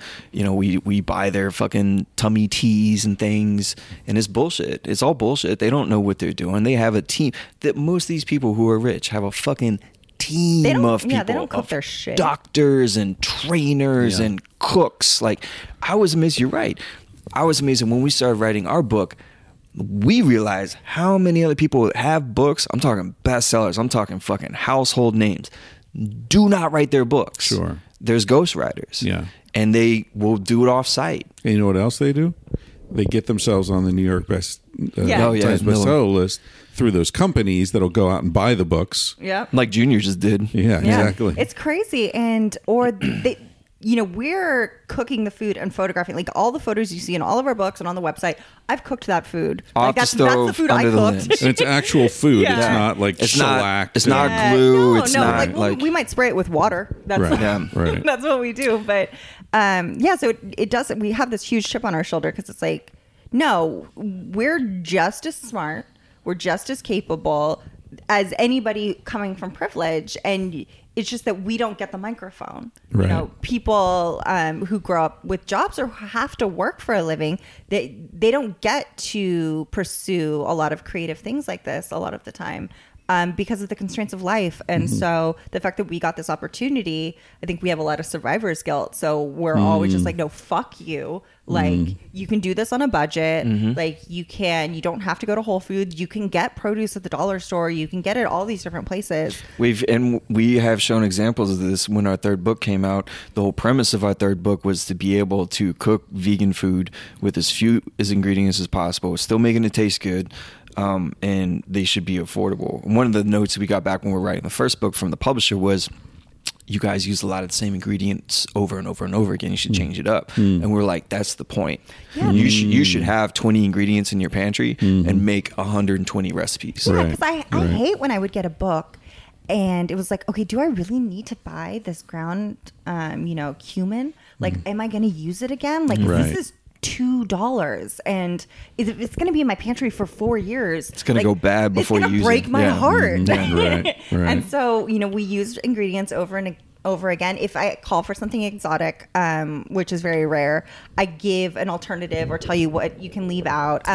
If it's something that people don't buy a lot of, like liquid smoke at the grocery store, I'll tell you where to find it at the grocery store. Like, it's just, we're trying to talk to real people, like the people we grew up with. So what led you into veganism? You were 18 years or something. Yeah. What was the initial impetus? Great question. No answer. Were you a vegetarian first? I was a vegetarian as a kid. I was just stubborn, troublemaker. My whole family eats meat. My dad's from Oklahoma. My mom's from North Carolina. Like, I don't come from a long line of hippies.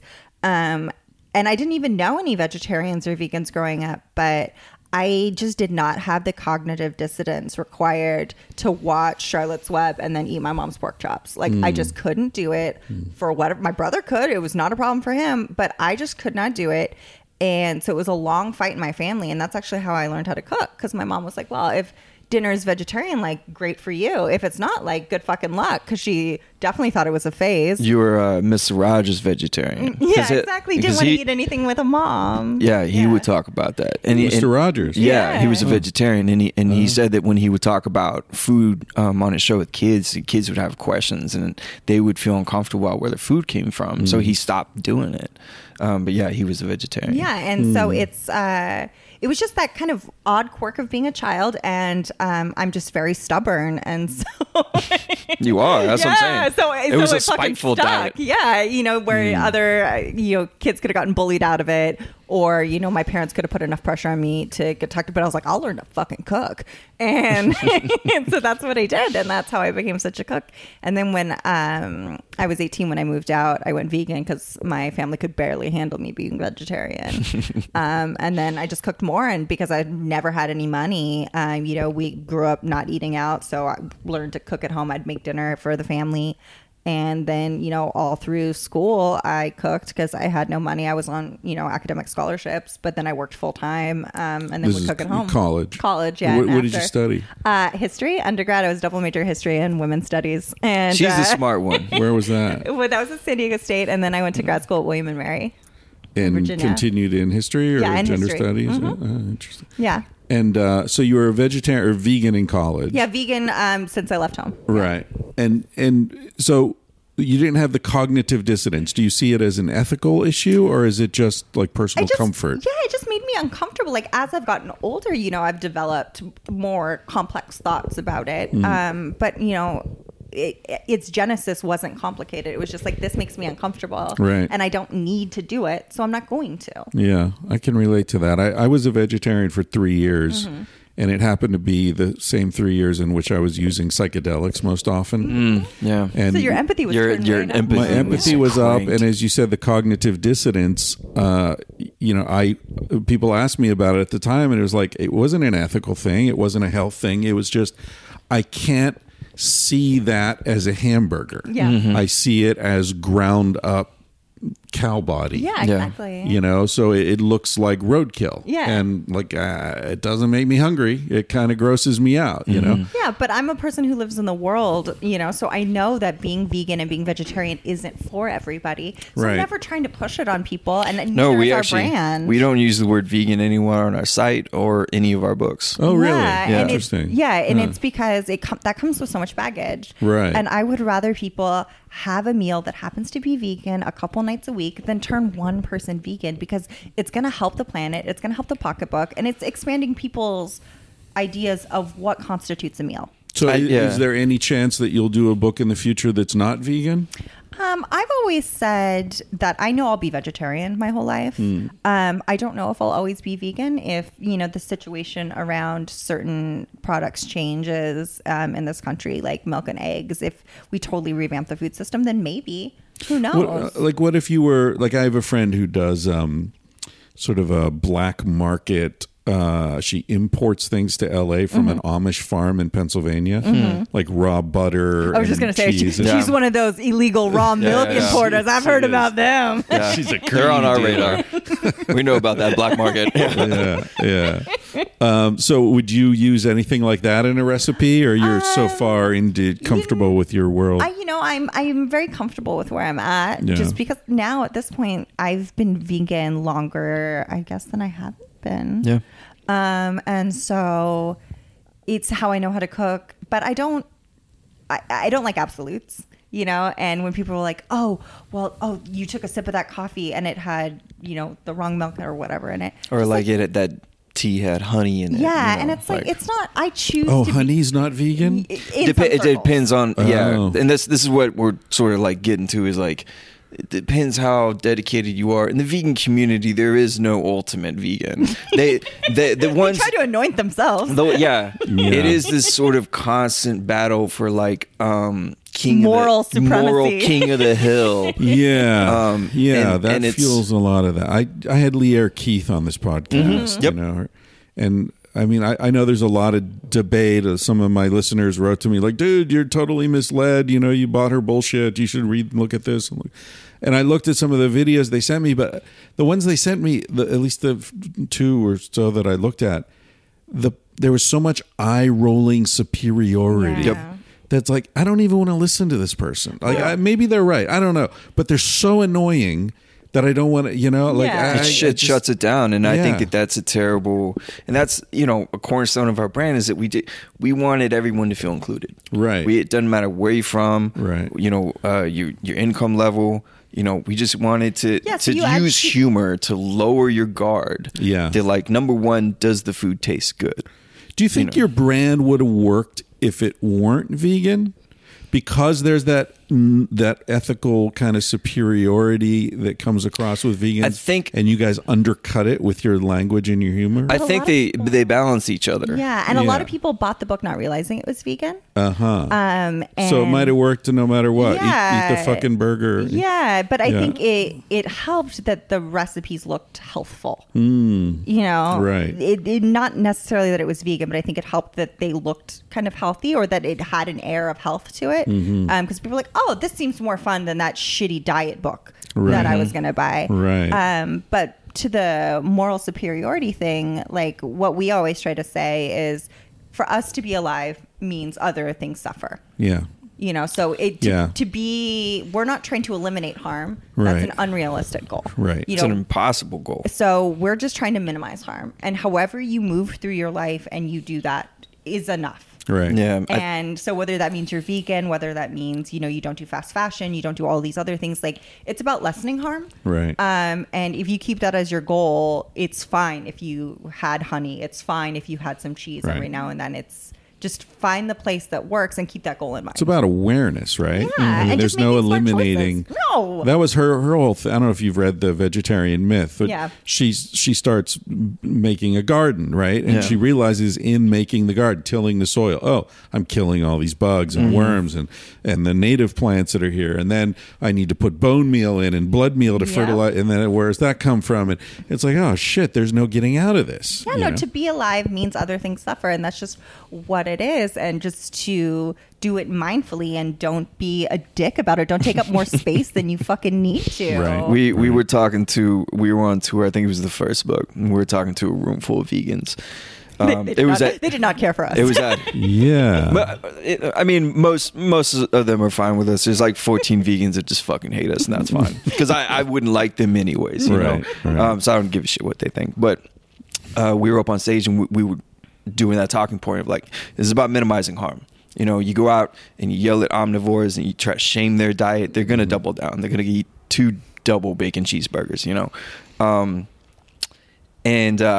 I think I said something to the effect, it's like, I know there's a lot of people in this room that really don't like us because that is our argument about minimizing harm. And I want to tell you that, you know, like Michelle said, your existence in and of itself, every day, something else is being harmed because you are waking up and living your life. And if you want that to stop, you better walk into the woods with a hemp rope and fucking kill yourself. And you better be naked when you do it so that the forest can, you know, come and, you know, eat your cadaver. But like if you're trying to eliminate harm, that's how you do it. Completely. Just die. Eliminate yourself. Yeah. So my contribution to the world is not having any kids. I figure that huge gives me- carbon footprint. No one talks about. Yeah. I'm like, I figure I don't have Diapers kids. alone. I get to fly wherever the fuck I want. Yeah. So that's my contribution. I get shit for driving my beater El Camino that's a gas guzzler, and it's like, dude, I could drive a fucking tank if I wanted. Like, my diet is such less of a carbon footprint on the world.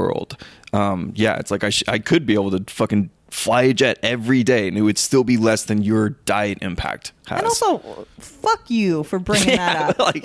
But that's the moral superiority high ground. Yeah. Well, and the whole, you know, we were talking about the Motherfucker Awards earlier. You know, like one of the things that we talk about in the Motherfucker Awards is this idea of how corporations have shifted the responsibility from themselves to us for creating plastic bags, you know, by the billion. To you, like, that. don't use a plastic bag at the grocery store. Yeah, or like, all this if I don't, I'm helping the plastic world. stuff. It's like, who fucking made that? And also, Right. like, why is it on me? It's Right. on you. Stop fucking like, you're a citizen of this world too, Coca-Cola. Fucking figure it out. But we can't. They'll never change their ways. They'll just open up some nonprofit organization that they'll ask you to donate to or some shit like that. But we can't ever go to them and be like, hey, could y'all stop producing plastic? Or could you pay taxes? Right. Pay your fucking taxes. It's all great that you have a $5 million scholarship over here, but if you just paid your fair share in fucking corporate taxes here in the U.S., We wouldn't need that we wouldn't nonprofit. need your charity. Yeah.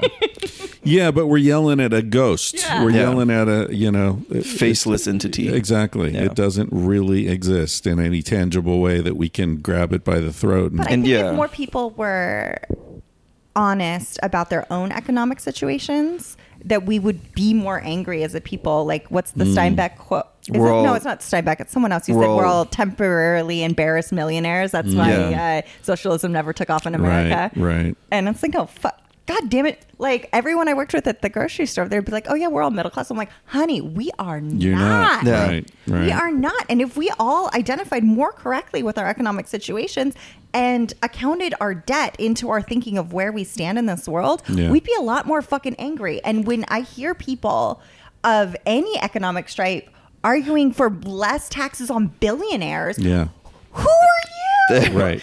Yeah, you're not gonna be a billionaire. Yeah.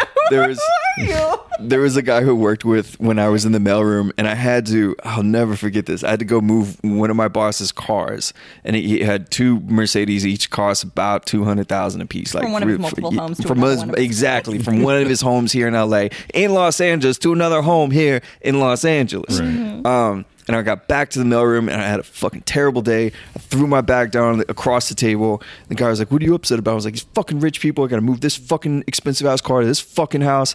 And he got real defensive about our boss. And I was like, dude, what stake in the game do you have? And he's like, well, you know, when I'm that level, like when I make that much money. I was like, you are in the mailroom with me right now. We're going to share a pizza for lunch. What the fuck are you talking about, man? Yeah. You're never going to be a billionaire. Yeah. Especially if you work here. He doesn't take care of us. Yeah. But you get stuck in that mindset of like, it will be me one day. Yeah. Yeah. And I will be glad that I protected this class of people because I will want people to protect me. No. Never give up hope. Yeah, I talked about that in Civilized to Death. Yeah. Never give up hope is exactly what the casino wants you to think. Yeah, exactly. Right. I'm gonna play one more hand. One I'm gonna more get it all hand. back. Next I'm one. gonna turn it around. We'll see. Keep losing. There's No way. No way. I'm due for a big one. I never lose 97 times in a row. Never. Never. Doesn't happen. Oh yeah. Lord have mercy. Yeah, one of my buddies that I'd go sailing with, he was a blackjack dealer in a casino, and he has like some of the saddest stories. Yeah. Well, Yeah. both my parents worked in casinos. I forget about Oh, it. Yeah, really? that's how my parents met. My dad was a pit boss, and my mom was a cocktail waitress at Harvey's in Lake Tahoe. Wow. Yeah, and then my mom was a dealer for a while, and then my dad got fired because he got in too many fights at the casino. When you know where we come from, our brand kind of makes sense. Like, Yeah, so fucking come at me, all Oh, right? my goodness. Like, Lord have mercy. My dad has great stories about people like just rolling up. Was one guy he's a famous musician, and he would go up to Lake Tahoe. is he still alive? I think he can name drop. It's fine. Okay. But he would bring his Coke in a mason jar, like uber hipster before there were hipsters. Just mason jar full of Coke, would put it on the table and be like, And "Let's just gamble fucking all go." night. Like, Have the Coke in the casino on yeah, the table. on the table. And that was cool. and it was totally fine. Yeah. Wow. God, the late 70s, early 80s were a hell of a time. Yeah. Yeah. My mom was a drug mule, and then she got engaged to her From another country, international? Yeah, internationally. Yeah. Wow. And she got engaged to her fucking like kingpin boyfriend. And they had like a Who like, weirdly wasn't loyal. yeah. Yeah. That's a whole nother thing. That's why she left. And my mom, like when she finally gave everything up, she was like, I'm gonna go back to where I came from. I want a quiet life. I want to start a family. I don't want any more of this drug shit, these fucking guns and violence and like all that. Because I didn't know about any of this until my mom had passed away, and we were pulling down like boxes of memorabilia and stuff. Oh, shit. Yeah. So There's, wait, like- you were born after she left the boyfriend or From before? the nice man she married. Yeah. Earlier. Yeah, yeah. So okay. they ended up not getting married. My mom, she never talked about that point in her life, but everyone who knew her at that time said that she like went back to their apartment in LA or the hacienda down in Mexico early, like she wasn't supposed to be there, and her fiance was fucking one of the other mule girls. That more or less looked like my mom. That's just what he did. He would get these pretty girls to be mules for him, and then like he'd sleep with them. Right. So my mom just packed her shit. She just, it's a business model that works. yeah. So she was like, I'm done. I'm good. So Yeah, so that's our Well, fucking yeah, shit. She's lucky she survived. Yeah. yeah. Because she knew who he was, she knew what he was doing, and She was just pissed off. disappeared. And like Yeah. back then you could disappear kind of. Like, I'm going to move to another state, Right. and I'm going to get a job. I'm not going to and- check in on Foursquare. Yeah. You couldn't do that in the 60s. Yeah, that's true. But yeah, it makes sense now because when I was in high school, I got caught with like almost a full brick of weed. And my mom was like, I'm not going to tell you, Dad, but I have to like ground you. Like I have to punch That's you. all. Yeah. And at the time I was like having panic attacks. I was like, my parents were literally going to kill me. They're going to shoot me in the fucking face. And my mom protected me. And in her mind, she was like, oh, my son's dealing drugs like I did.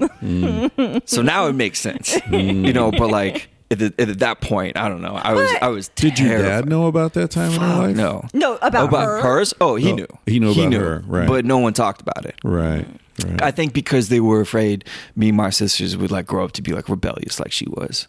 And she was a heroin addict, and the reason that she kicked heroin is that somebody told her like, hey, most people kick heroin by becoming an alcoholic. So my mom just became a fucking alcoholic like her whole life. And that's what killed her when I was in my early 20s. But yeah, she was, and I guess that's better than heroin.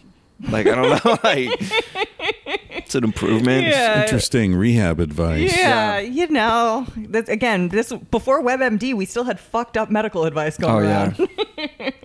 But yeah, Yeah. it's the fact that anyone who comes from places like we do, and like so many of us do, would argue for the rights of millionaires and billionaires is fucking insane.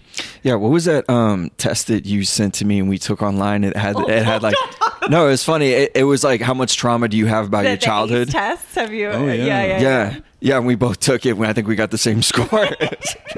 Yeah, well, that's a serious thing. Yeah. Oh, yeah. It's like if you have, what is it, are there 8 points? 10. I think it's 10. 10, yeah. And if you have 0 to like 10. more than 5, you're very likely to suffer from like all these all diseases that sorts you're, of- and it shaves decades off your life and all these other things. Yeah. And I mean, it's not proscriptive. Yeah. You know, it's just likelihood. right. That you're starting with, you're carrying a lot of weight. Yeah, your starting line was way What's farther the test behind. called again? An ACE. ACE, ACE, Yeah, right, and it's ACE. available online. Yeah. It's very interesting, and and it shows how, you know, it's the whole criminal justice system in this country is so morally suspect to me, because it's like, if you really think about it, does anyone commit a crime that isn't a response to a crime that's been committed yeah. against Sure. them? You know what I mean? And Like, intergenerational everyone trauma, is a victim. Yeah. And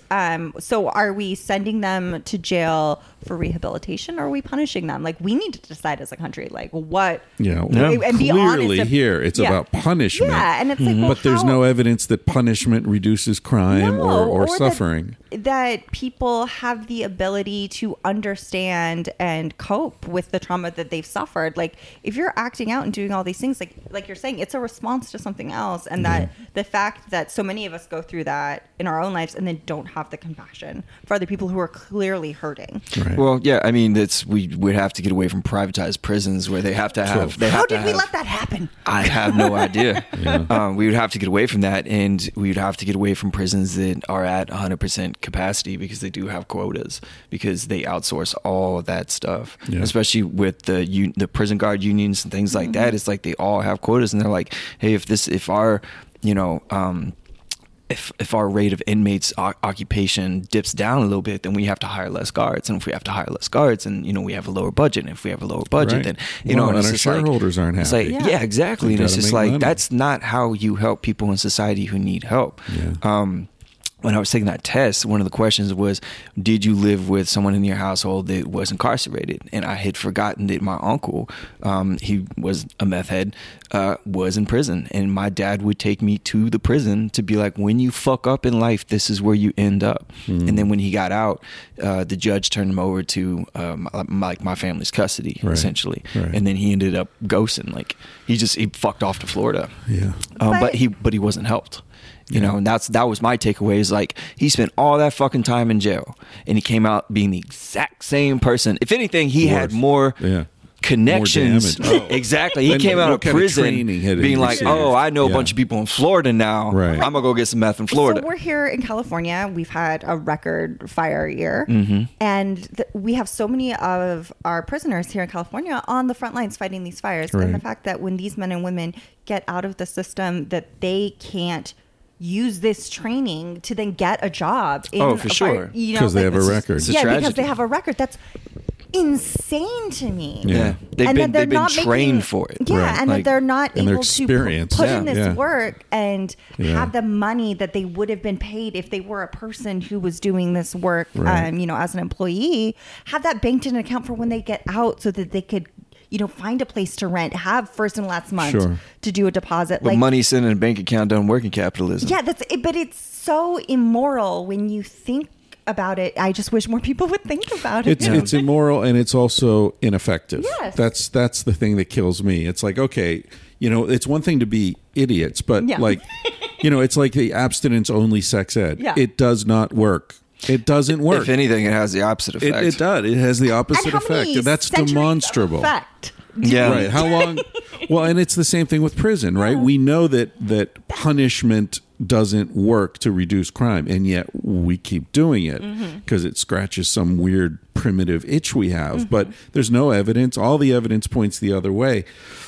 Yeah, I did this research comparing the American sex ed system to Holland. Yeah.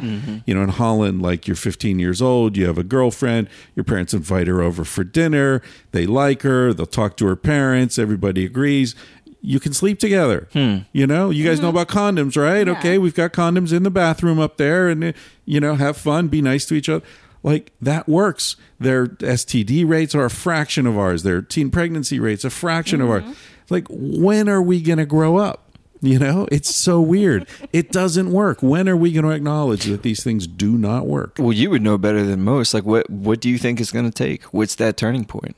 I don't know. I think. Do you think we're going to hit a corner? I think we already have. I think we're in the middle stages of collapse right now. Yeah. I think with the rise of apps, like Are you talking about sex Tinder and just all the dating apps, hookup culture has evolved into this sort of uncontrollable thing. And I just don't know how sustainable that is. Well, just also with you can't argue that sex isn't pervasive in every facet of our society. And like when people would email us being mad that we swore on our website, they're like, what if a child found this? I was like, if you have a child on the internet unsupervised and they're not looking at porn, we are the they're learning how we to are make a one of the sandwich, and they land in our corner. Yeah, don't worry about it. They're gonna learn how to cook some vegan food. They might learn a new swear word or two, but this is one of the lighter corners of the internet. And words are words. They're just sounds, right? Words aren't the problem. Yeah. It's crazy to me still the lengths we go to keep, like, just watching the impeachment hearings, them not wanting to say ass on TV during the impeachment hearings. And I'm like, aren't we all grown folks? Yeah. Like, put it in the record. Yeah, why aren't we saying ass and why aren't we saying fuck? Yeah. In these transcripts, they would just skip over it. And I'm like, there's no children in this impeachment hearing, and also they know that word. There are no children watching MSNBC at 1:00 in the afternoon. There's no one under 60 watching MSNBC. We're grown folks. I was watching, I think it was The Daily Show when Jon Stewart was still on it, and he called someone a dickhead. Yeah. And they bleeped head.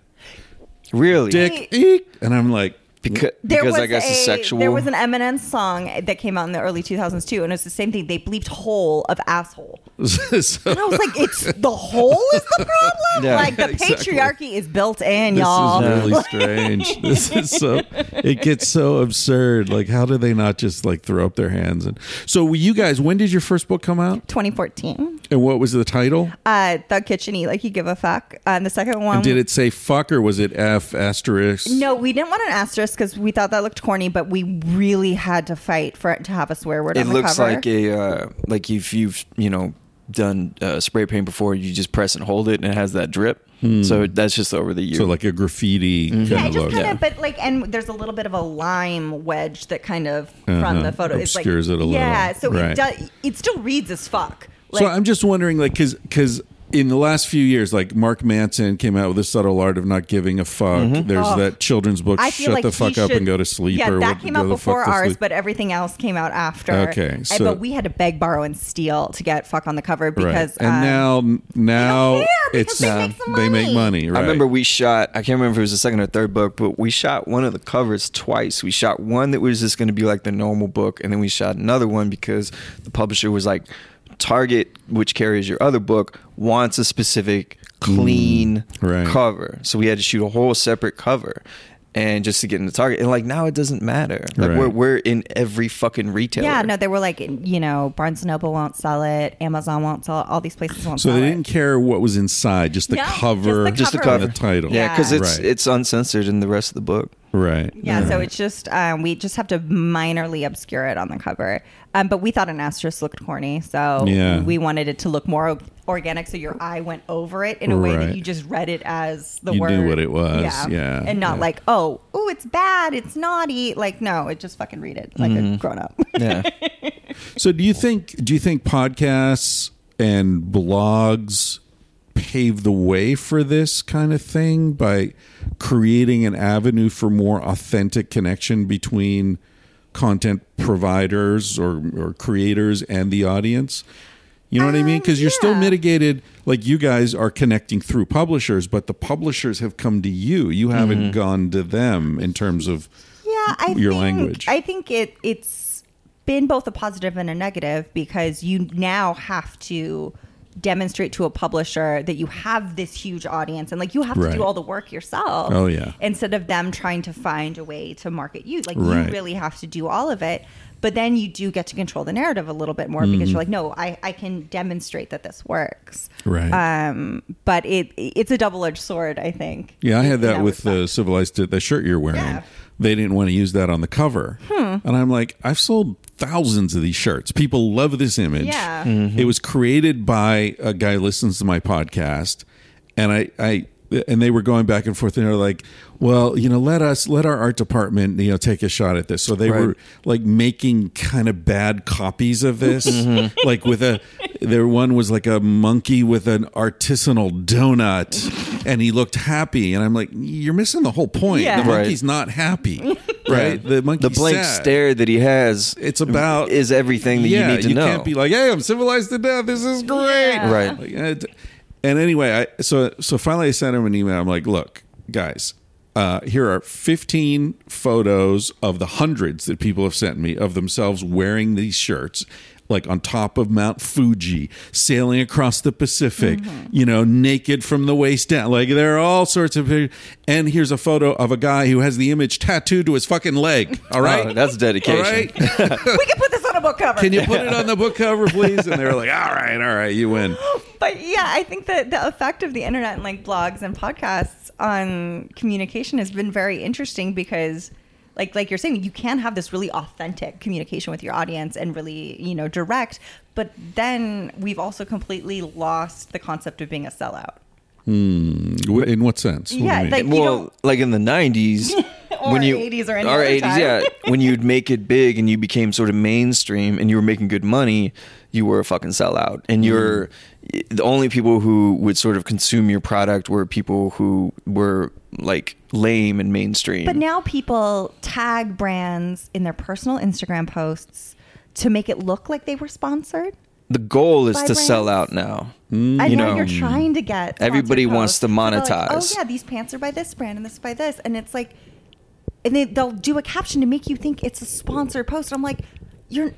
Oh, Like, that's really? crazy to So, me that yeah. you want to look like you're advertising and you're Right. not advertising, but you are advertising. Right. And, people putting billboards or, banners on their cars, selling ad space on their cars to drive around the city. It's like everyone's developing a personal brand in order to sell more things for other people for a small amount of money. And there's no concept that you shouldn't do that anymore. There's no concept of like our privacy being worth anything either. Yeah, we have talked about this a lot on our podcast. We used to collect user data on our site. We've gotten away from that. We don't do it anymore. Right. It makes us uncomfortable. So we designed a site that is clean, doesn't drag information. We don't run ads on any of our social We media. we run zero ads. It costs No sponsored it costs $0 for anybody to participate in our brand. You can go to our website and get free recipes. Like you don't have to buy our book. Our podcast is free. The podcast, when we started doing the podcast, was the first time that we ever did ads, and we felt kind of gross about it. And we still do a little bit. It's tough to run a free podcast, as you know, without sort of monetizing in some way. So we're kind of at the point now. We're like, okay, well, I hate doing the ads. Like, do you go to a Patreon? What does that look like? Right. Are you behind a paywall? I'd rather it be free and then we just do 1 or 2 silly reads a week. But yeah, I mean, it's tricky. We have never wanted our brand to be something that was just passively collecting user information and making money off of people. Right. We would really want people to be able to go to our website. Your ad blocker won't block a single thing because there's nothing there to block. Interesting. And we like pride ourselves on that in our brand. So people choose to support There's us. something kind of thuggish about that. Yeah. Some thuggish honor there. Yeah. it's I like- think that we're only as successful as our audience wants us to be. Right. And we're doing all right. Yeah. Yeah. Cool. Hey, thank you guys. When's the next book coming out? I know you're on a This deadline. time next year. Yeah, Oh, October, okay. November of next year. We're finishing the manuscript and everything up now. Sweet. Same publisher, all these Yeah. books? Yeah. Yeah, it's Really? Rodell. That's interesting. Yeah, Huh. Rodell's an imprint of Penguin Random House. Nice. Yeah, so Is it Penguin Random House owned by the workers? Or the I don't know. I wish. maybe not. I haven't gotten one any of- dividends. No. One of the major publishers, I forget which one it is, but I should know this before I pitch another book, is is owned by the Oh, it's like the Bob's like Red Mill kind of holder situation. kind of thing. Yeah, I forget which one it is. Not either of the two that have published my books. Publishing is rough, man. We're just trying to lessen harm. We're just trying to do our best, y'all. We'll do better next time. Every time. Yeah, New exactly. mistakes. Let's all. I think what we should. I've talked to other friends of mine who are authors about this. We should get together and form our own collective. Yeah, like an imprint. Like a symbiotic. Because I mean, between 5 or more authors that have already made it, you've got enough of a social media platform that together we could self-publish and like cut out all that bullshit, all the nonsense. cut out all the nonsense, have total creative control. I just think like when we went to our publisher after the first book was such a hit, just walking around that big ass. It was whole floors of this building in the middle of New York with like fucking marble floors and everything was glass. And I was like, so this is the 15%. Yeah. This is maybe y'all need 5. Yeah. This seems That's a what bit you're paying much. for. Yeah, this is a bit much. It's like when you go to a bank and it's like all marble and vaults into it. It's like, okay, This is I my want to feel interest. secure. Right. My money's safe here, but this is a little much. Yeah, you're doing too much, y'all. Yeah. It could just be stainless steel. We don't need the gold. Y'all doing what the Pope's doing. You get a little too much gold in your in your life. It's Exactly. tell me that you don't need it, but you surround yourself with it. It just seems weird. Yeah. But yeah, book 4 comes out. I think it's November 2020, and then book 5 drops. What? Book October. 5 already? Dude, if our publisher wanted, they would contract us until like 2030. That's what I mean. When it's a 2-person operation, you can Yeah. really get us to do some shit. You're churning that shit out. Holy cow. we don't have a life. Our There are first- only You can so catch me many at home. vegetables in the world. I'll I fucking mean, start from the beginning again. Yeah. so have you done like international cuisine? Yeah, like I do. you I a mean, Southeast Asian thug I kitchen? do or- dishes here and there. I'm from California. I grew Right. up eating all kinds of food and doing all of that. So it's all of the stuff that we love. Right. So like this book, I've been eating Salvadoran food for a long, long time. So this book, the new one coming out, we finally have a pupusa recipe for everybody. Oh, sweet. So, But we wanted, like, we were just like, man, like when you're doing an ethnic dish, you're like, I don't want this to look well, like. everything's an ethnic dish. I don't want this to look Yeah, like. you guys are cultural appropriations. right? Yeah, I don't want to make it, someone's blog, these fucking white people made this ethnic dish, so we're very sensitive to that to try to make it look natural. I'm trying to see if I can find the photo. But it doesn't. Did you guys have? You guys have never met Anthony Bourdain? No. No, Yeah. unfortunately, no. Because he sort of paved the way for this a little bit with the Yeah. authenticity and his like language being, he would just say shit the way it was. Yeah, he definitely roughed it up. Like he started the whole bad boy chef shit. Yeah, So that's the pupusas. That's the photo that's going to be in the book. We that's just shot that beautiful. the other I'm day. looking at a photo of pupusa and it looks like coleslaw. Curtida.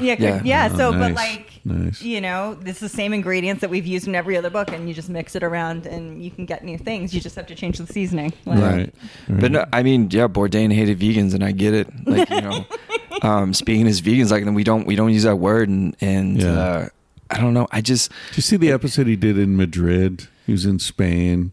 It was all about, and I think he was traveling. Who was he traveling with? Someone who knew Gwyneth Paltrow. Jose Andreas. Yeah. Yeah. That's right. That's what it was. Yeah. Yeah, that's funny. I mean, I lived in Spain most of my adult life. I love Spain and Spanish food, and I get it. But also, one of the things I don't like about Spanish culture is their treatment of animals. Yeah. it's pretty brutal. Are not cool with animals. Yeah. Yeah. We can all do better. Yeah, exactly. All right. Well, thank thanks you, again. guys. So the website is thugkitchen.com. We haven't overthought it. All of our platforms at the kitchen. Sweet. Yeah. Sweet. So come on, say hi. What up? All right, kids. I hope you enjoyed that conversation. I enjoyed listening to it again while I was editing this. They're cool. I like those people, Matt and Michelle. Thug Kitchen, check them out. In the meantime, don't forget to look at various things going on in my little world here. If you're a supporter of the podcast, you get a monthly video Roma where I respond to questions that are placed on the website. That's thatchrisryan.com or tangentiallyspeaking.com. you'll see support the podcast. Click on that. The lowest rate is $2 a month, so that's 50 cents an episode if I do 4 episodes in a month. Normally they're more than 4, so it's even less. I mean, come on, 50 cents an episode? All right. If you can afford it, that's great. If you can afford to go higher than that, that's even greater. If you can't afford it, don't worry about it. Just tell your friends and whatever. Send out some good energy into the universe. Other stuff going on. What makes this thing great is the website I set up where I put some stuff. People are often sending me emails asking what mics I use, what various things in the van, camping stuff. I don't know. I mean, I don't like to buy things, as you probably know. So when I do buy things, I try to be careful. I research it, and I'm trying to save you some time as well.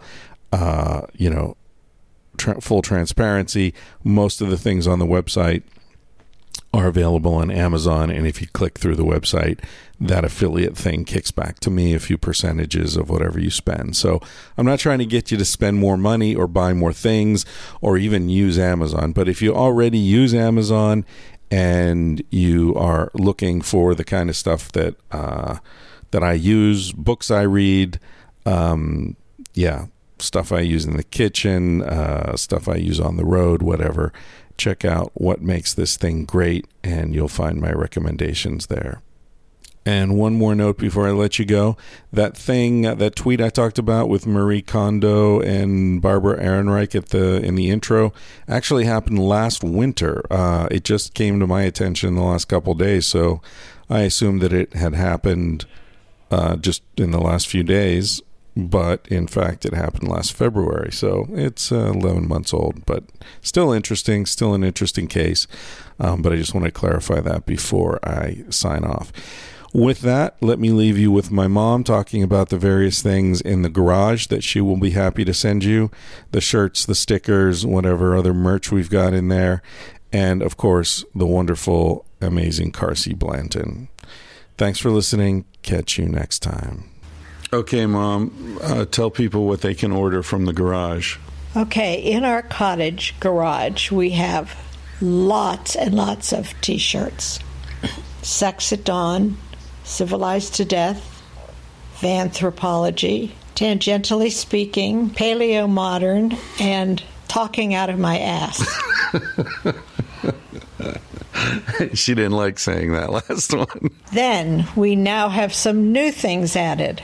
We've got beer cozies or koozies or whatever they're called. Oh, Civilized to Death design. They're all civilized That's right. to death. We have stickers and car decals, right? Yes. Okay, there you have it. That's Julie, my mom. He said, baby, what's a big deal? Feel what you want to feel. Say what you want to say. You're gonna die one day. For example, I could kiss you just because I want to. What's the difference if you turn away? I'm gonna die one day. Why do you waste your time thinking about your reputation? Trying to meet an expectation, wondering what they're gonna say. When everyone you've ever known is headed for a headstone. I don't want to give the end away, but we're gonna die one day. Your body is an animal, doesn't ask for much. A little music and a soft touch. Why don't you let it out to play? Your heart is in a bird cage, singing in your chest. You wanna shut it up but give it a rest. You're gonna die one day. Why do we waste our time thinking about a reputation? Running from a confrontation, wondering what we ought to say. When everyone we've ever known is headed for a headstone. I don't want to give the end away, but we're gonna die one day. We're gonna die one day. die one day. So baby, what's a big deal? If you wanna be free, say what you wanna feel. Spend the night with me. I'm gonna take you up in my arms, and if we must go down, we'll go singing to the smoke alarms. We'll dance into the ground.